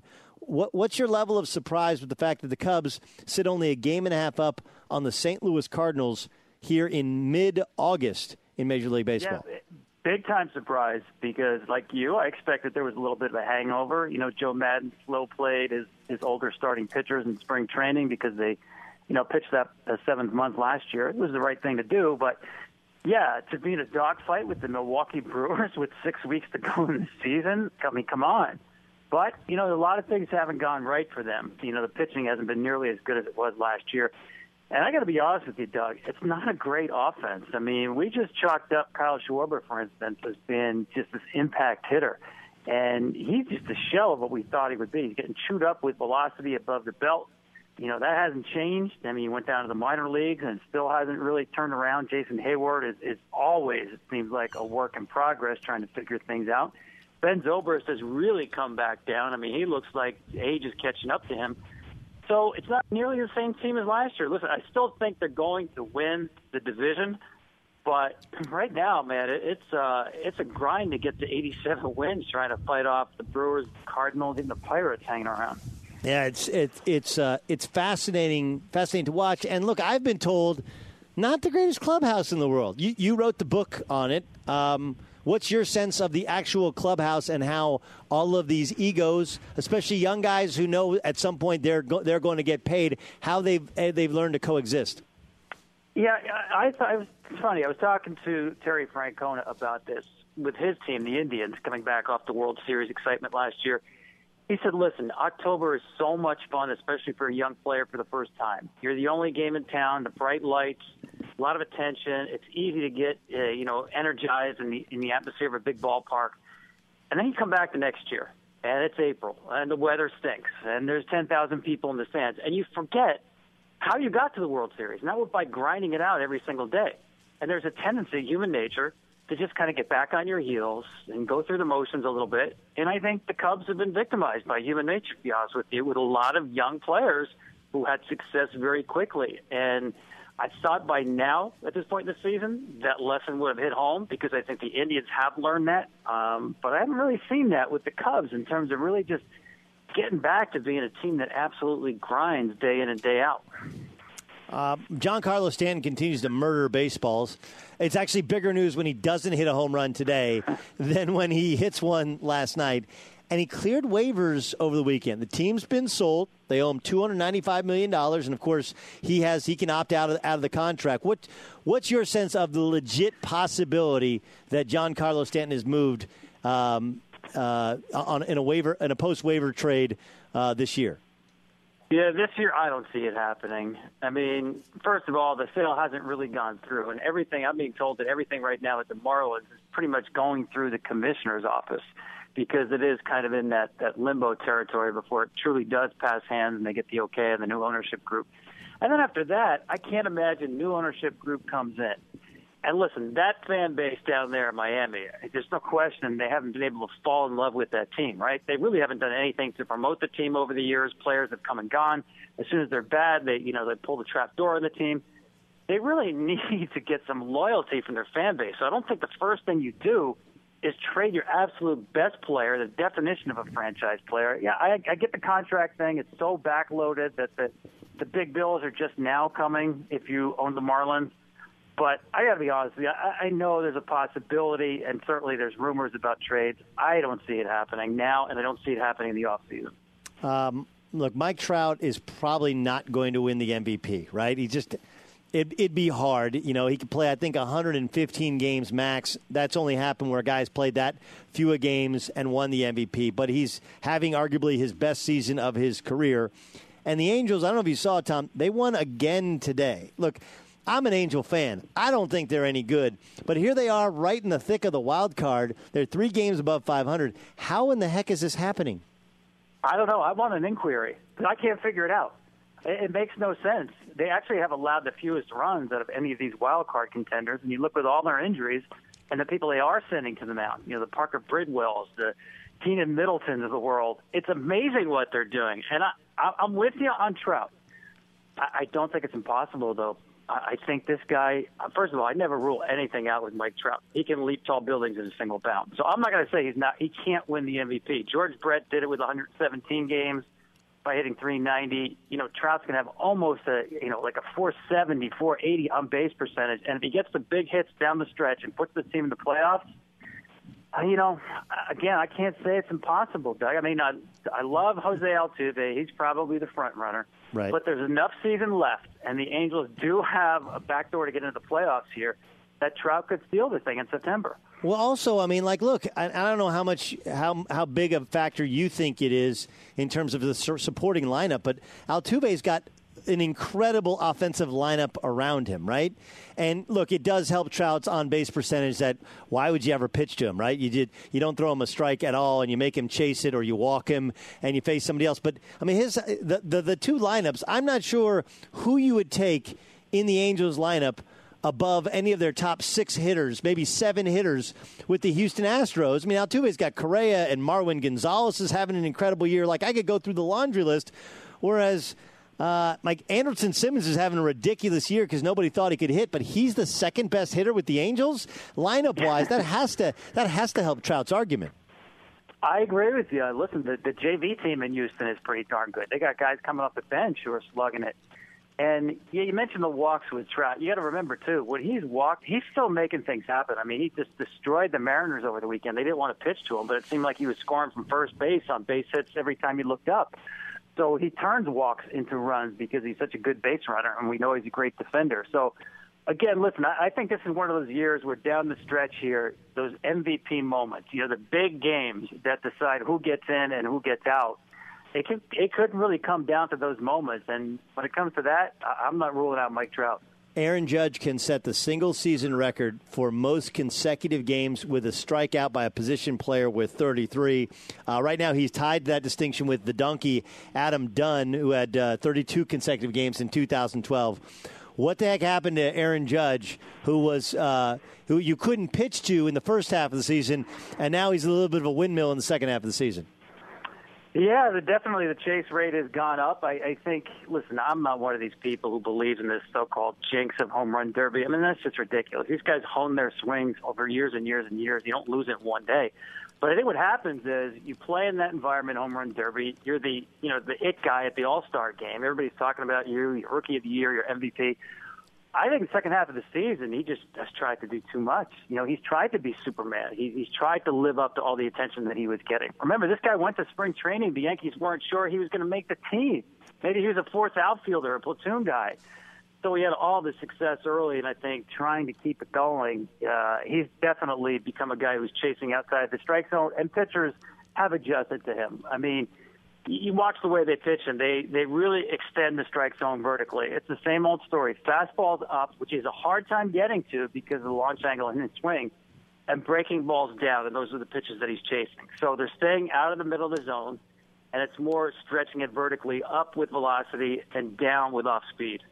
The Dodgers are 50 games above 500. 5-0. 50 games above 500. And they're doing it without Clayton Kershaw and without Adrian Gonzalez. Like that, I don't know which part is more remarkable. But look, you talk to everybody in Major League Baseball. They play the Nationals tomorrow in a series. Who do you think wins? Dodgers. I mean, I didn't hesitate, but I can't say it's 100% certain because if you gave me a healthy Steven Strasburg, now all of a sudden when you go Scherzer, Strasburg, and Gio Gonzalez has had a really good year this year, they could be a team that matches up with the Dodgers, maybe has an edge starting pitching-wise depending on what Kershaw's like. But I would still go with the Dodgers. Listen, they look to me like the 98 Yankees. It's just one of those years. They're just incredibly deep. I remember the 98 Yankees. You look at their record, and I forget what it was, but on day games after night games, when, the bench players would get a chance to play, they would destroy people with their bench players. That's the Dodgers to me. And I know people bring up the Mariners of 01, 116 games, and they go out in the second round. They did not have anything near the starting pitching that the Dodgers have right now. So I don't think that's a fair comparison. Listen, I think they're the team to beat. It's the Dodgers and the field. I would have put the Astros in there before the All-Star break. But to win the World Series, to me, it's the Dodgers in the field. And I'm not so sure you'd be wrong to take the Dodgers. Read his stuff in Sports Illustrated. Buy his book, The Cubs Way. Or, of course, you can see him on the MLB on Fox this weekend. Tom Verducci. Tom, great stuff as always. Thanks so much for being our guest. Always a pleasure, man. Thanks. Pleasure is absolutely mine. Colin Cowherd says this NFL quarterback is the most valuable player in the NFL, and it's not who you would think. What did the Fox say? You'll find out next.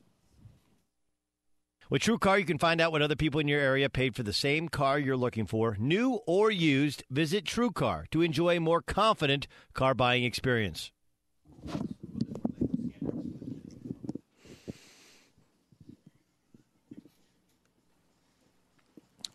Doug Gottlieb Show, Fox Sports Radio. Top of the hour. Wait till you hear the news from Chris Sheridan as to one of his NBA sources, what he said, but the likelihood LeBron James returns to Cleveland. And then we'll read you one of Rick Bucher's tweets, and you'll find out, by my estimation, at least a portion, and I think a sizable portion of what has led to LeBron wanting out of Cleveland. That at the top of the hour. But every day at this time, we bring back for you a portion of of one of the Fox Sports Radio shows that were on previous to this one, whether it's Colin Cowherd, Rich Eisen, Dan Patrick, Clay Travis, or even Undisputed. All of those shows you can hear on SiriusXM Channel 83 or on one of our hundreds of affiliates nationwide or on the iHeartRadio app where we're available as well. We call it What Did the Fox Say? And now, What does the Fox say? All right, so Colin Cowherd had this to say in regards to who the most valuable player in the NFL actually is. There is a difference between great and valuable. And in my opinion, the two most valuable players in professional sports in America are Andrew Luck and LeBron James. Kawhi is more valuable than LeBron. If Kawhi Leonard left tomorrow, first of all, they'd get a good player for him. They still have a great head coach, a great owner, and an unbelievable scouting department. It's a pretty good free agent destination. They'd be fine. They would be fine. When I look at this offseason for the Cavs, remember the last time LeBron left Cleveland? They went from 61-21, and the next year they were 19-63. I honestly think if LeBron left, they may be worse. That's what I say about Andrew Luck. If Cam Newton left, they still in Carolina have a great owner, a really good head coach, and a terrific defensive roster. Cam's good. He's not that valuable. Colin's argument makes sense in terms of the stats when LeBron left, right? And Nick Wright brought this argument up when he joined us yesterday, talking about, hey, Michael Jordan leaves and they only win one or two last games in Chicago. The problem with that argument is it's all based upon the construct of the team, right? Like, he's not wrong. If Andrew Luck leaves in Indy, it's going to be a house of cards. Matter of fact, if Scott Tolzien starts game one against the Chargers, load up on the L.A. Chargers. Load up. But that's because of the construct of the team. This is this is a sports versus non-sports discussion. Right? Like, if you want to look at it and just look at the number, like, that's fine. Like, the Cleveland Cavaliers, when LeBron left last time, were built for LeBron. Right? They put shooters all in place. They weren't trying to get other guys that fit what he did well. They were trying to get guys that fit around him well. Same thing with the Indianapolis Colts. Try and get guys that fit around you. First thing is, any of these NFL quarterbacks go down, for the most part, your team's going to stink. I hate to break it to you. Go back and look at what happened when the Carolina Panthers, when Cam Newton was hurt 2 years ago when he got in the car accident. How'd they play? Not particularly good. When he was healthy, how'd they play? Pretty good. But the construct of the team for LeBron James, when he left Cleveland last time, it was all built around, let's get as many guys that space the floor, that give him the chance to operate and to be LeBron, to be the best LeBron. And that is not a philosophy that allows LeBron James to get hurt or LeBron James to leave and still be good. When he left, half the team was gone. Antoine Jameson, Shaquille O'Neal. You go back and look, and they got rid of half the team, and they went super, super young and super, super cheap. So you can change and misremember what happened, but that ain't what happened. When the Chicago Bulls, when Michael Jordan left, nobody thought he was going to be gone forever. They didn't blow up the team. They kept the same team. And they had an incredible roster of really good players. They also couldn't get past the New York Knicks. The difference was they didn't have Michael Jordan. So you want to compare the two, fine, but there's all other sorts of factors. But the main thing is the construct of those teams was completely top-heavy. And I mean, look, when Peyton Manning left, was hurt for the Colts. How well did they do? Does that make Peyton Manning the greatest quarterback ever? No. Aaron Rodgers is better. Tom Brady's better. That's what the Fox said. What does the Fox say? Chris Sheridan has a report about LeBron leaving Cleveland. Why? Find out next. What up? It's the Doug Gottlieb Show. Fox Sports Radio. Coming to you live and direct from L.A. Chargers training camp. L.A. Chargers training camp. That just flows off the tongue, right? It's like when a woman changes her last name because she gets married. And you're like, yeah, my last name is Kerplankowitz. Susie Kerplankowitz. Wasn't it Susie Smith last week? Like Susie Kerplankowitz. Just flows off the tongue. Like, yeah, no, it really doesn't flow off the tongue.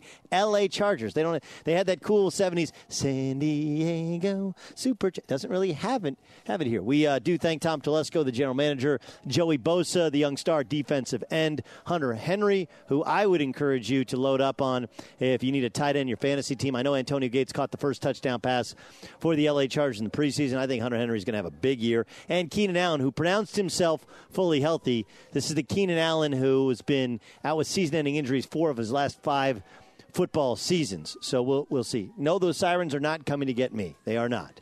But we're live in Costa Mesa, California. There's a tweet and a subsequent story after the tweet, which I find to be interesting, and I'm going to ask you to think about it from your own perspective. All right.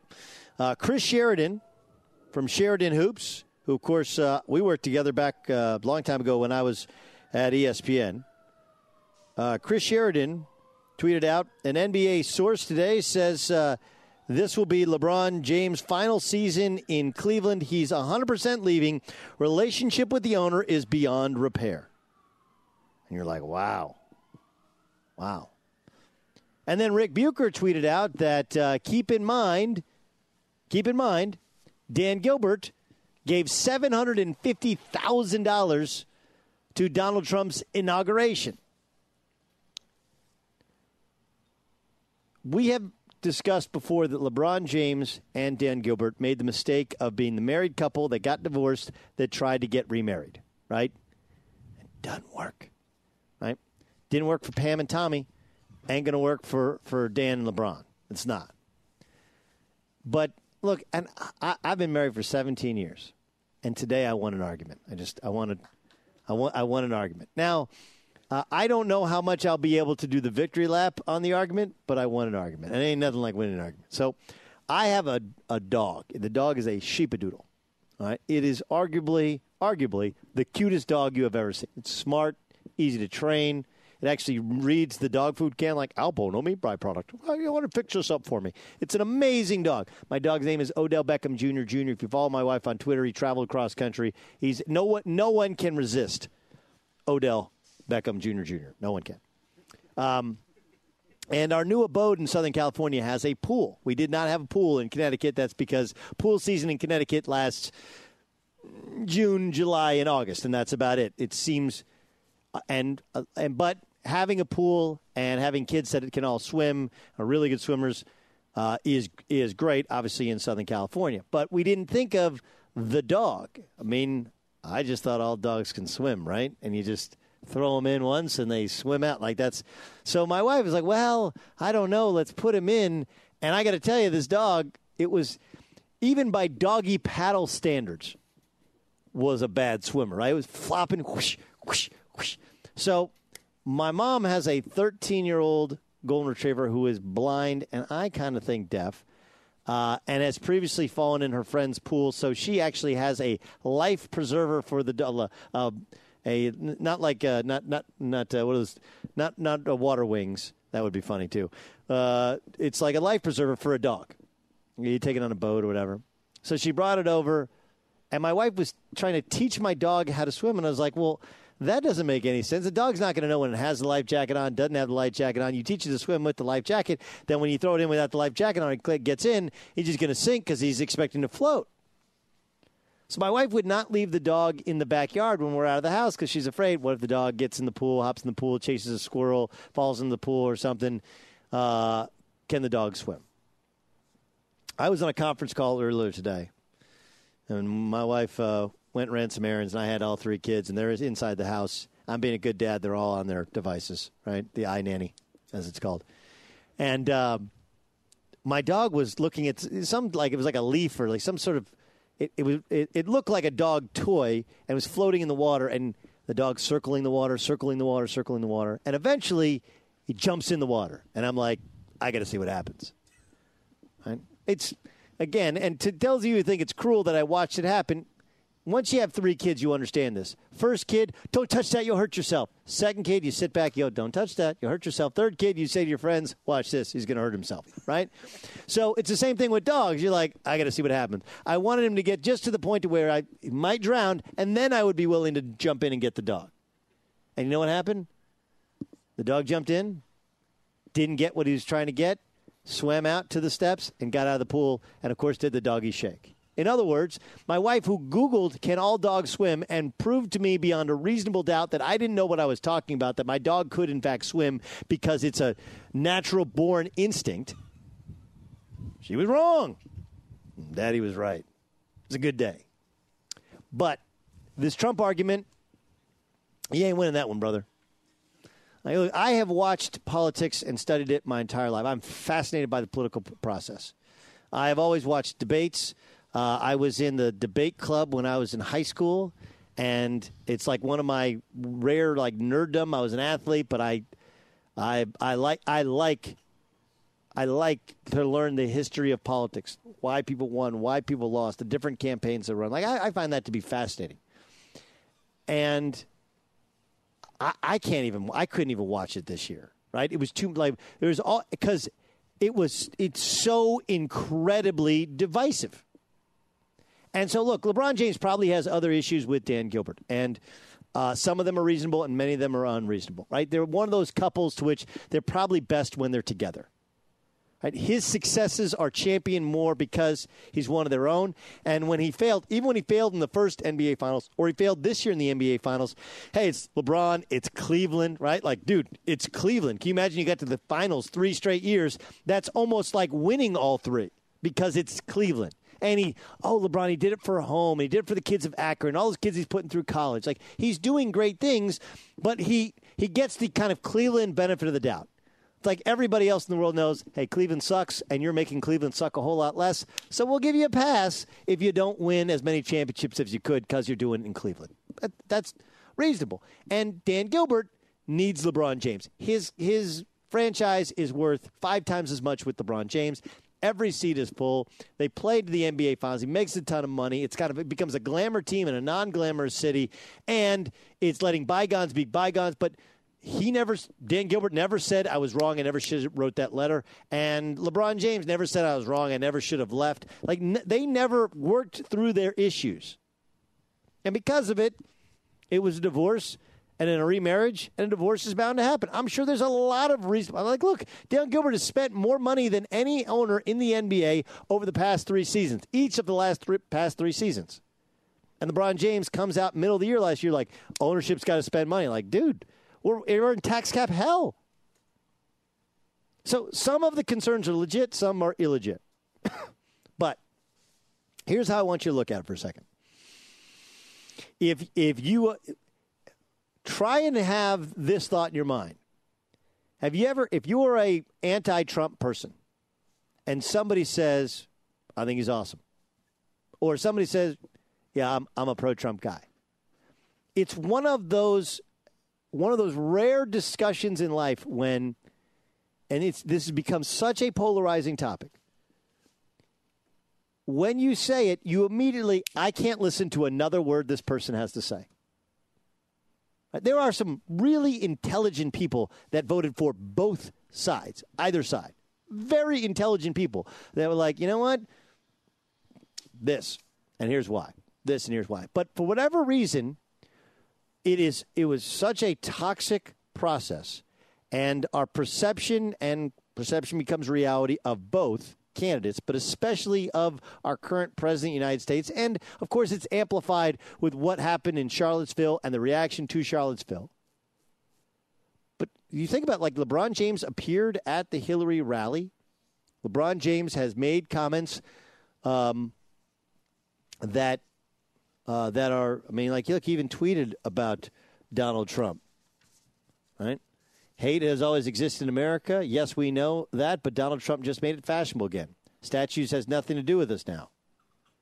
He also said on Saturday after the Charlottesville protest, it's sad what's going on in Charlottesville. Is this the direction our country is heading? Make America great again, huh? He said that. Our youth deserves better, flat out. Look, he is clearly an and if you ask anyone who is anti-Trump, be like, look, yeah, I voted for him and I donated money to him. Like, you're done. I'm done with you. That is what has happened in this. It's not a political debate. It is a political divide. Debate is you make your statement, I make my statement. I got my side, you got your side. We kind of go back and forth, and people decide who's right and who's wrong. Like that's not a debate. This is a divide. And I find it really hard to believe that it's because they lost, right? Like he hired the coach that he wanted. Did he want the general manager? Yeah, but that doesn't really change. He not only paid players that Rich Paul, his best friend, represents, but he overpaid players that Rich Paul represents. LeBron James signed the biggest contract in the history of the sport last year. So it's not like he hasn't gone cheap. It has nothing to do with going cheap. Like all of these things can be fixed. The most believable part about why LeBron would leave Cleveland again is, Dan Gilbert supported Trump. Like, nah, no. He gave $750,000 to the Trump inauguration. What? Oh, dude, I'm out. Out. And if this is in fact true, if the relationship is beyond repair, it explains why Kyrie is like, check, please, wants to not be the last guy playing the violin or the fiddle on the Titanic. And it explains why the relationship is irreparable. All right, when it comes to anthem protest, you're damned if you do and you're damned if you don't. I'm like, look, my wife, just one last point. I've kind of maintained an apolitical status about it. I was really, really into the process, and then my wife's just like, did you read this? Did you see this?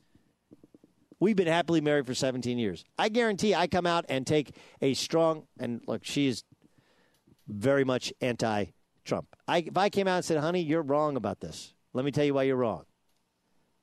Stronger likelihood than any other thing I could do that she would leave me. I really believe that. I honestly believe that. And if you want to say like, no, try it at home tonight. Try it at home tonight. Go for it. Knock yourself out, big boy. When it comes to anthem protests, you're damned if you do and you're damned if you don't. Don't believe me? Take the case of Des Bryant. He is feeling the wrath of the political divide. Share with you how next. With TrueCar, you can find out what other people in your area paid for the same car you're looking for, and on average, save over $3,000 off MSRP. Whether you're looking for a new or used car, visit TrueCar and enjoy a more confident car buying experience. So this is what happened on Undisputed yesterday. What right was Shannon Sharp called out? Who did he call out? It's the head coach of the Cleveland Browns now, right? He used to be Hugh Jackson used to be the head coach of the Oakland Raiders. Then most recently, going back 2 years ago, was the offensive coordinator with the Cincinnati Bengals. And all Hugh Jackson said was like, look, I'm a football coach, and we hope everything ends up all right. And he just wanted to take an apolitical stance, right? Apolitical stance. Des Bryant was asked about the national anthem protest. Whatever they got going on with them, that's them. I don't really have nothing to say about that. That's per John Machota. He's joined us previously from the Dallas Morning News, covers the team. So Arya Stark says, gosh darn, only she didn't say gosh darn, shut up. I like you as at Des Bryant. Wait. She told him to shut up, and he said he had nothing to say about that. So Des tweets back, which is the big mistake, right? Don't quote me on nothing. Y'all asked me about it, and I wasn't in the mood to talk about it. Not saying I don't care about it. Somebody named Zoe. Well, F Des Bryant. Des Bryant. Honestly, John's the reporter, put out the quote, you need to take this BS down because you know how it looks. I'm focused on football right now. Somebody named Rise Up. You don't think something's wrong with your job if you can't speak your mind or stand for what you believe in. Bruh. It's the wrong place. This is from Des Bryant. And time to be talking about that. I care about my black people at the same time I have a family. All right, here's the thing, kids. Okay? And this is very, very important. Imagine if at your job You went in and somebody says, "Hey, Jim, do you have that report for me?" I do. But you know what? F Donald Trump. There, I said it. F Donald Trump. Like, yeah, do you have the report? Like, yes, I do. But first I want to tell, like, no. This is a place of business. And this is kind of one of the things that's lost. Okay? I appreciate and respect anybody's desire to get their point across to where they're willing to sacrifice their job, their time, more than anything, their time. Right? Like, the reason most of us aren't as politically active, let's just be honest, is a time sucker. It really is. Right? Because what do you do if you have a political cause? Like, what's the best way to, like, you got to go knocking door to door and having conversations with people. First, a lot of people suck. You don't actually really want to meet them. You know, you knock them on your door, knock on the doors. Like, one of the things about Mormon missionaries, like, I respect them. I'll have a conversation with them. Sometimes at an awkward time, like, look, I'm just going out of the house. I was just going to get some milk. Like, my wife just sent me to get some milk. Like, dude, I'm sorry. But I do respect that, you know, you've been walking up and down these streets trying to preach what you believe is to be the gospel. Like, I respect that. But just because you're willing to sacrifice your time, and time is, in fact, mine, doesn't mean I am. Like, not only do you have the right to have political discussions in this country, you actually have the right to say nothing. You got a right to go, like, you know what? I don't have the time or the energy or the desire right now to engage. I'll leave it to people who do. And some people who are smarter than me and some people who are dumber than me. Like, we're to this point to where you're like, well, there are a portion of people who, if you speak out about your political beliefs, stick to sports. And if you stick to sports, well, then you're not saying enough. You don't somehow care. You know? There's a substantial anti-Semitic movement in parts of Europe. It bothers me. My parents, grandparents, Jewish. I raised my kids we don't necessarily raise them in any one religion, but they are half Jewish. It's bothersome. Do you think Fox Sports Radio for even one moment wants me to talk about that? Because, and if I don't, that I don't care about Judaism? I don't. I don't talk about it. Time and place. Time and place. Like, you don't think I'm bothered by, like, Nazis? Yeah. You say Nazis and you start throwing a swastika around, and I start thinking, like, these have to be the dumbest human beings on earth. Forget about what they did to Jewish people, what they did to anybody else who stood in their way. Like, look what happened to them. They lost. So, but that's not time or place. And just because I don't speak about it doesn't mean that it's not important to me, and doesn't mean that you're not allowed to speak out about it yourself or tweet about it or whatever. But yeah, I mean, you're putting a guy like. And as much, and I love Des Bryant. We went to the same university, and unfortunately got suspended for the remainder of what became his final season at Oklahoma State. And I think he's evolved very much as a person.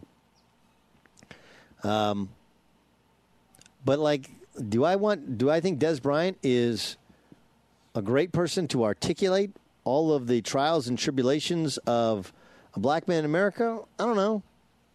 I don't know if that's a great forum to put him in. Right? I don't know if that's the best. And he seems to, like, I just don't want. This guy doesn't want to talk about it. He don't want to talk about it. It's different than when I conduct an interview with somebody. And, for example, we had Hunter Henry on. Like, if I want to ask you about the offense with the new coaching staff, like, that's a reasonable question that fits why we're here, why you'd want to hear from. But if I want to ask Hunter Henry, I'm like, who you been dating? What do you think of Charlotte? What do you think of Charlottesville? What Donald Trump said, like, dude, I want no part of that. That's what he would say. I want no part of that. And that doesn't mean he doesn't care. That doesn't mean he is not a sympathetic person, an empathetic person. That doesn't mean that he doesn't have political beliefs. He just like, hey, my job is to play football, and that takes the discussion away from football, and it takes too much energy away. Like, it is exhausting. Think about this. I don't know where you're listening to the show. You can listen to the show anywhere in America. First 2 hours you can catch on XM. This hour you can catch on many of your affiliates. I know we're on in Austin now. I believe we're coming up in Phoenix as well. Think about how much energy, like when the election was over, and whether you're on Twitter, you were watching CNN, you're watching Fox News, you're watching MSNBC, whatever one of these channels you're watching. Think about how exhausting that was. Whatever side of the political divide you were on. And then think of now, like, you're a professional athlete. All these dudes do is they come out, they practice, and they go into film, and then they lift, and they eat, and they go back into film, and then they work out, and then they practice, and then that's all they do. They're hamsters on a wheel. Like, hey, I want you to take some of your time and some of your energy and give me a thoughtful discussion and give me a thoughtful comment on Charlottesville, Virginia, to which you don't really know about, I don't really know about. Maybe you watch the Vice thing on Twitter or online or on Facebook or whatever, but that doesn't necessarily give you a whole perspective on exactly what you should say. Like, I don't want to engage. It takes away from my job. And right now, like, the best, and by the way, the best chance to have a huge platform for any of these athletes is to perform well in football. And then you're able to give speeches outside of the world of football. That's actually what many of these NFL teams have said to their players privately. They haven't said, don't talk about it or don't protest. They said, like, is that the best way to get your message across? You know, if you think that's the best way, you go for it. We're not going to stop you.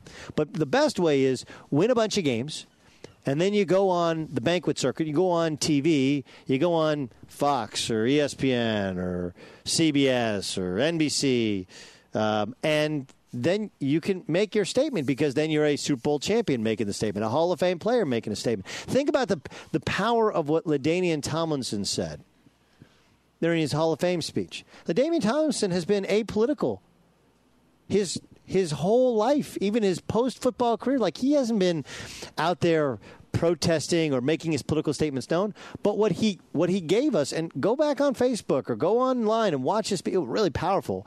He gave me, I told him this. I ran into Daniel Tomlinson on Sunday at the Charger game, and he was up in the local CBS booth, Dan Fouts and Spiro Diaz. Spiro's a very good friend of mine. We broadcast games together, NCAA tournament games together.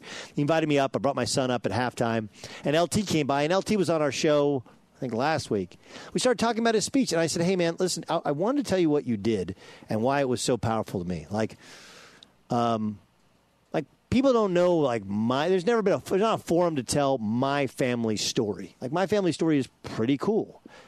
Great-grandparents coming over on the boat.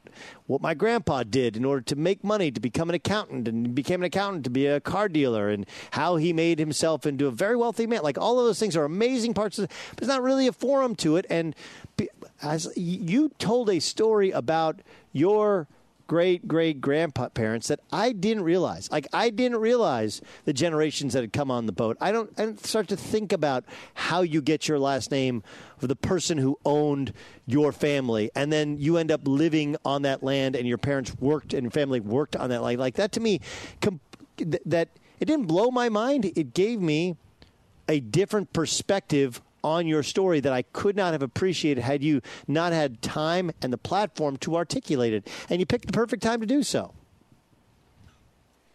But all of that was because he had waited till the right moment and the right platform and prepared himself for the right way of presenting his feelings about a racial divide in our country. I thought it was magnificent.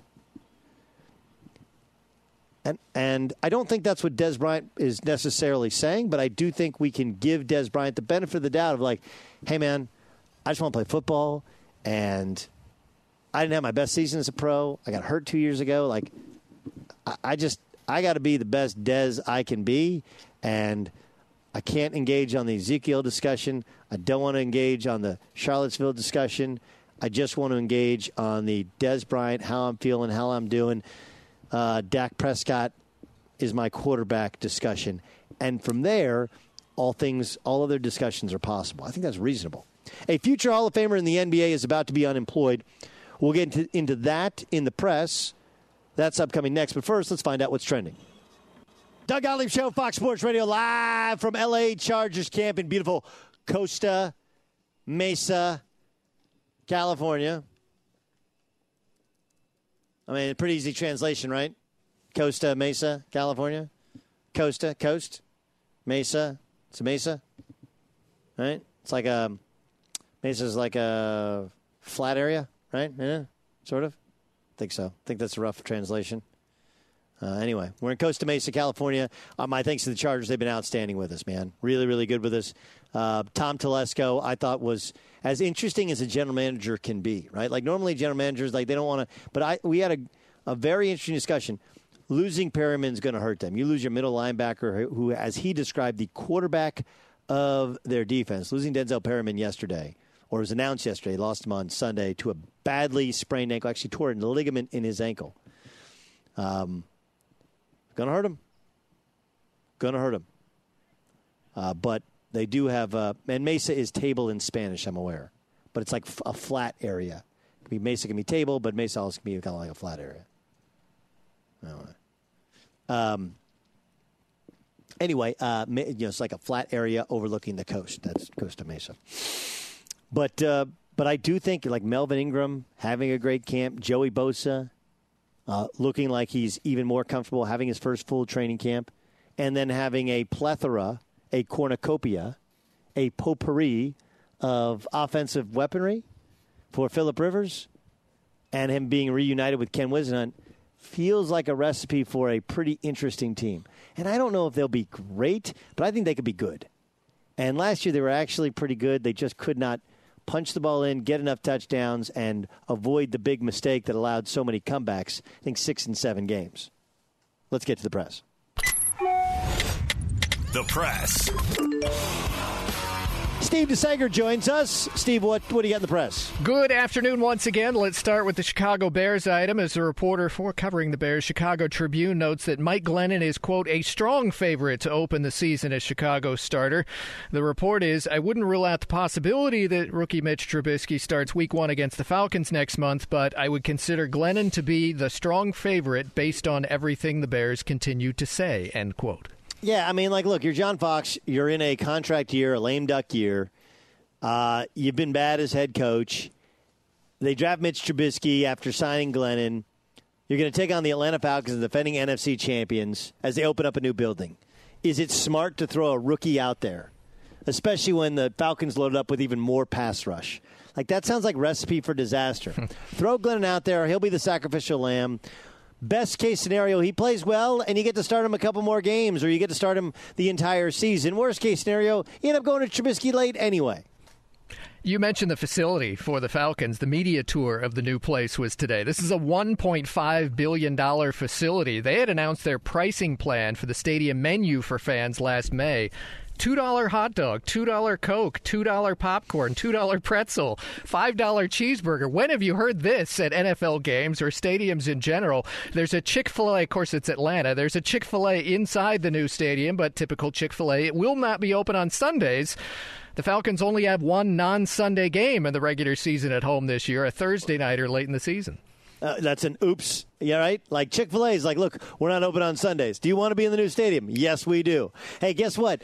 In 2 seasons, I believe, the Super Bowl is in Atlanta. What day is the Super Bowl on? That would be Super Bowl Sunday, yeah. And I know they got other events. They got soccer there. Absolutely. They got the Final Four is going to be there, whatever. But the biggest event in American sports is the Super Bowl. And you're not going to be like, look, I get, like, we're willing to sacrifice profits because we don't believe in being open on Sunday. But come on, just a little chicken sandwich on a Sunday, right? Like, they're making their stand, like you were talking last segment. Okay. We're okay with playing football and watching football on Sunday, just not eating chicken sandwiches on a Sunday. I believe that is a bit of an oversight. There has to be – who makes the second best chicken sandwich? That's a good question. I have no idea. You think Wendy's? By the way, there's a Chick-fil-A down the street. Well, here. there is no second. In Atlanta, Georgia, there is no second. Well, there's Bojangles, which Bojangles also makes catfish. Like, and I know when you think like drive-through catfish, it doesn't sound like a good idea. No. Have some Bojangles, and you'll change your mind in a hurry. And so, look, here's the thing about the Atlanta Stadium. 2 things. I like the pricing. I do. I'm not gonna look a gift horse in the mouth. But how much do the tickets cost? How much does the parking? Yeah. They're gonna get you somewhere. Secondly, I'm not as big on this. The what is it? The stadium video board as everybody else is. It's 1,000 feet around up at the top. It is, but it's at the top of the stadium, right? Like, I don't want to watch the game and then look up, and then watch the game and look up, and then watch the game and look up. That feels problematic to me. That feels like a bit of an oversight to me. Get it? Anyway, very good. Two other things to mention, though, at this 71,000-seat stadium. There are going to be so many events, including that Alabama-Florida State opener, Tennessee-Georgia Tech a couple days after that. Chick-fil-A will do a killing on those. They are expecting in the first 10 days the place is open, 500,000 people to walk through. They are still working out the kinks on the retractable roof, though. ESPN, NBA has reported today the Bulls are expected to agree to a buyout with Dwayne Wade, quote, at some point in the next few months. Wade is 35, averaged 18 points a game for Chicago last season, but opted into a huge contract for the coming season, nearly $24 million. They opted into that earlier this summer. They've waived Rondo, traded Jimmy Butler. Rebuild. Well, look, it was. I never understood it. They didn't just get Dwayne Wade to come home. They overpaid him with a 2-year guaranteed contract to come home. And so anybody who feels bad for Dwayne Wade for being underpaid when he's in Miami, now he's overpaid and he'll be bought out to not play in Chicago. But, I mean, pretty obvious where he's going, right? I mean, isn't he going to go play with LeBron James for a year in Cleveland and then wherever else? Then in L.A. or whatever he goes next year? That just seemed like he'll be on the LeBron tour. Remember, LeBron and him hugged when LeBron came back to Miami, and he was overheard in the microphone saying, let's do this again. We'll do it again sometime soon. So it appears too obvious that'll happen. Only time enough for two more stories here. One, what the Saints are dealing with, and it came out today and confirmed by the coach. They have fired 2 team orthopedists after it was discovered that cornerback Delvin Breaux of New Orleans had a fracture in the fibula, originally diagnosed as a bruise. That was the last straw, apparently. You know what? I don't know enough about it in terms of the fracture in the fibula. I can only tell you that there are times in which things don't appear even on the MRI, right? So it's like there are fractures that Mark Teixeira a couple years ago with the Yankees took a while. I had this when I was in college. Teammate of mine, Scott Robish, we were calling him every name in the book because he said his leg hurt, his thigh hurt, and he had X-rays, and there was nothing wrong with his thigh. And he's telling us every day how his thigh was killing him. Then he had an MRI done. They're like, oh, you actually have it's serious. It's real. A stress fracture, and we felt terrible about it. So that's, I guess, part of being an orthopedist is you get it wrong. Yeah, these two doctors have been apparently a long time on the Saints staff and have also worked for the New Orleans Pelicans. Finally, the list out from Forbes on highest paid actresses for 2017. Number 1, Emma Stone, who won an Oscar for La La Land. Pre-tax, and this is pre-deductions for lawyers, agents, all the rest, $26 million. Jennifer Aniston, including the endorsements, $25 million or so pre-tax. Jennifer Lawrence, $24 million, and also in the top 5, Melissa McCarthy and Mila Kunis. Well, Melissa McCarthy is super talented, and but she's the question is going to be like losing all that weight. Does she still command the same dollar heading forward? Right? She played the hilarious fat chick for a long time. Now she's lost a lot of weight. She's still hilarious. I just wonder if the roles change. That's going to be interesting. Jennifer Aniston, the power of Friends and the fact that so many of us grew up in love with, that was our first TV love affair. Because I can't tell you one thing. What was she in that was so good? Well, she had a piece of a company that got sold, various endorsements, and But she has checks like otherwise. A fine wine. She has aged quite well, and that's the press. Hey, get out there and press. That was the press. Does the NFL really want the truth, or do they simply want good PR? We'll get to the bottom of some of the stuff which is bubbling to the top with Ezekiel Elliott post-suspension. That's upcoming next. With TrueCar, you can find out what other people in your area paid for the same car you're looking for, new or used. Visit TrueCar to enjoy a more confident car buying experience.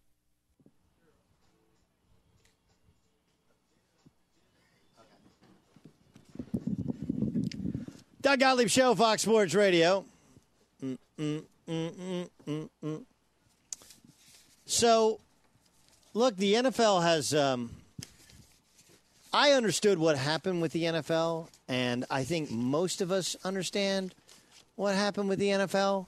But the problem is that the reality of a he said, she said in the NFL, and all of the digital messaging involved in it, and the investigation, the thoroughness of the investigation are being called into question. So Ezekiel Elliott got suspended last Friday for 6 games. At the time, Ezekiel's representatives and the NFLPA greatly disagreed with it. There's a Yahoo story which has some text messages between the accuser and one of her friends. Tiffany Thompson is the accuser, and one of her friends are talking about blackmailing Ezekiel Elliott because they have a sex tape. The NFL released a statement. Over the past few days, we've received multiple reports of the NFLPA spreading derogatory information to the media about the victim in Ezekiel Elliott's discipline case. It's a common tactic to attempt to prove the innocence of the accused by discrediting the victim, in this case, Ms. Thompson, when coming forward to report such abuse. Common or not, these tactics are shameful. Efforts to shame and blame victims are often what prevents people from coming forward to report violence or seek help in the first place. The NFLPA released their own statement. The public statement issued on behalf of every NFL owner is a lie. The NFLPA categorically denies the accusations made in the statement. We know the league office has a history of being exposed for its lack of credibility. This is another example of the NFL's hypocrisy on display in an attempt to create a sideshow, distract from their own failings in dealing with such serious issues. They should be ashamed for stooping to new lows.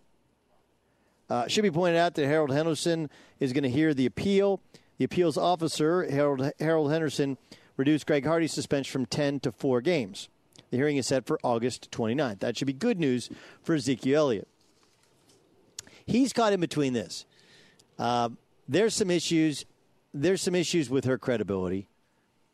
But the NFL believed that though there's some issues with her credibility, it's credible enough that she received bruising from Ezekiel Elliott. Like, yeah, maybe she was going to blackmail him for a sex tape, but that doesn't mean that he didn't abuse her. And maybe she wanted her friends to embellish some of the story, but that didn't mean he didn't abuse her. And by these stories leaking out, it creates a public perception. Here's the first thing that came to my mind with all of these leaks. This is why Tom Brady destroyed his cell phone. If Tom Brady did not destroy his cell phone, his personal business would be out there in the public. That's why he did it. And if you want to say that's the smoking gun, that's fine. Now, Tom Brady's sitting there going, It's all, anything that's in that cell phone, wait, it's not going to get out. Tell me something that doesn't get out anymore. Does anybody know what's on Tom Brady's cell phone? No, you do not. And this is why. The text messages can still be recovered, but anything else cannot, and that's why he destroyed the cell phone. Second thing is, this is the problem when you hire, and they hired legit former prosecutors to run this arm of it. And I said this before, like, what is Roger Goodell to do? Right? They do nothing. They look like they're turning a blind eye to domestic violence. So instead, he said, like, look, I'm going to hand it over to this former prosecutor. She's going to go and thoroughly investigate. And it took forever. In a criminal court, you got to do it in less than 100 days. Like, this thing took like 13 months to come out. She forever. And even then, the evidence is but the preponderance of doubt, more probable than not, they felt like the abuse still happened. I love how both sides taking hard and fast stance. The other one is to blame, and this is what happens. It's ugly. I think it'll be reduced, but I do think that the NFL, if they're going to fault, they're going to fault on the side of being more vigilant against domestic violence because of our own rightful reaction to previous cases. I hope to talk about sports tomorrow on the Doug Gottlieb Show. From BBC Radio 4, Britain's biggest paranormal podcast is going on a road trip. I thought in that moment, oh my God, we've summoned something from this board. This is Uncanny USA. He says, somebody's in the house, and I screamed. Listen to Uncanny USA wherever you get your BBC podcasts, if if you dare.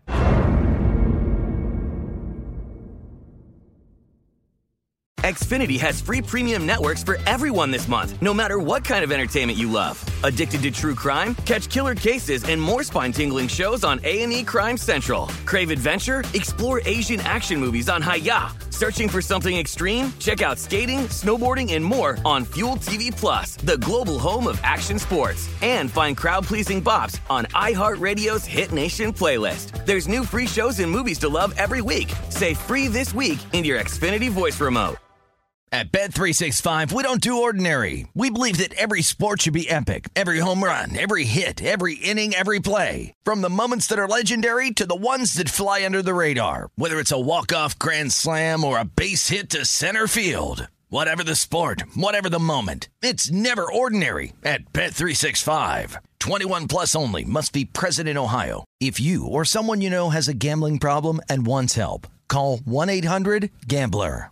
If a new house is on your wish list in the next 5 years, grow your savings faster and experience your dreams with an Ohio Homebuyer Plus account from Kemba Financial Credit Union. A savings account specifically designed to save for a new home where you can earn 7% APY, a $500 matching bonus, and a $1,500 mortgage closing cost credit. Learn more at Kemba.org. Offer expires March 31st, 2025. APY equals annual percentage yield. Restrictions apply. NMLS 292230. Equal housing lender. Federally insured by NCUA. Xumo Play is your destination for endless entertainment. With a diverse lineup of 350 plus live channels, movies, and full TV series, you'll easily find something to watch right away. And the best part? It's all free. Love music? Get lost in the 90s with iHeart 90s, dance away with hip-hop beats, and more on the iHeartRadio music channels. No logins, no signups, no accounts, no hassle. So what are you waiting for? Start streaming at play.xumo.com or download from the app and Google Play stores today. All you can stream with Xumo Play.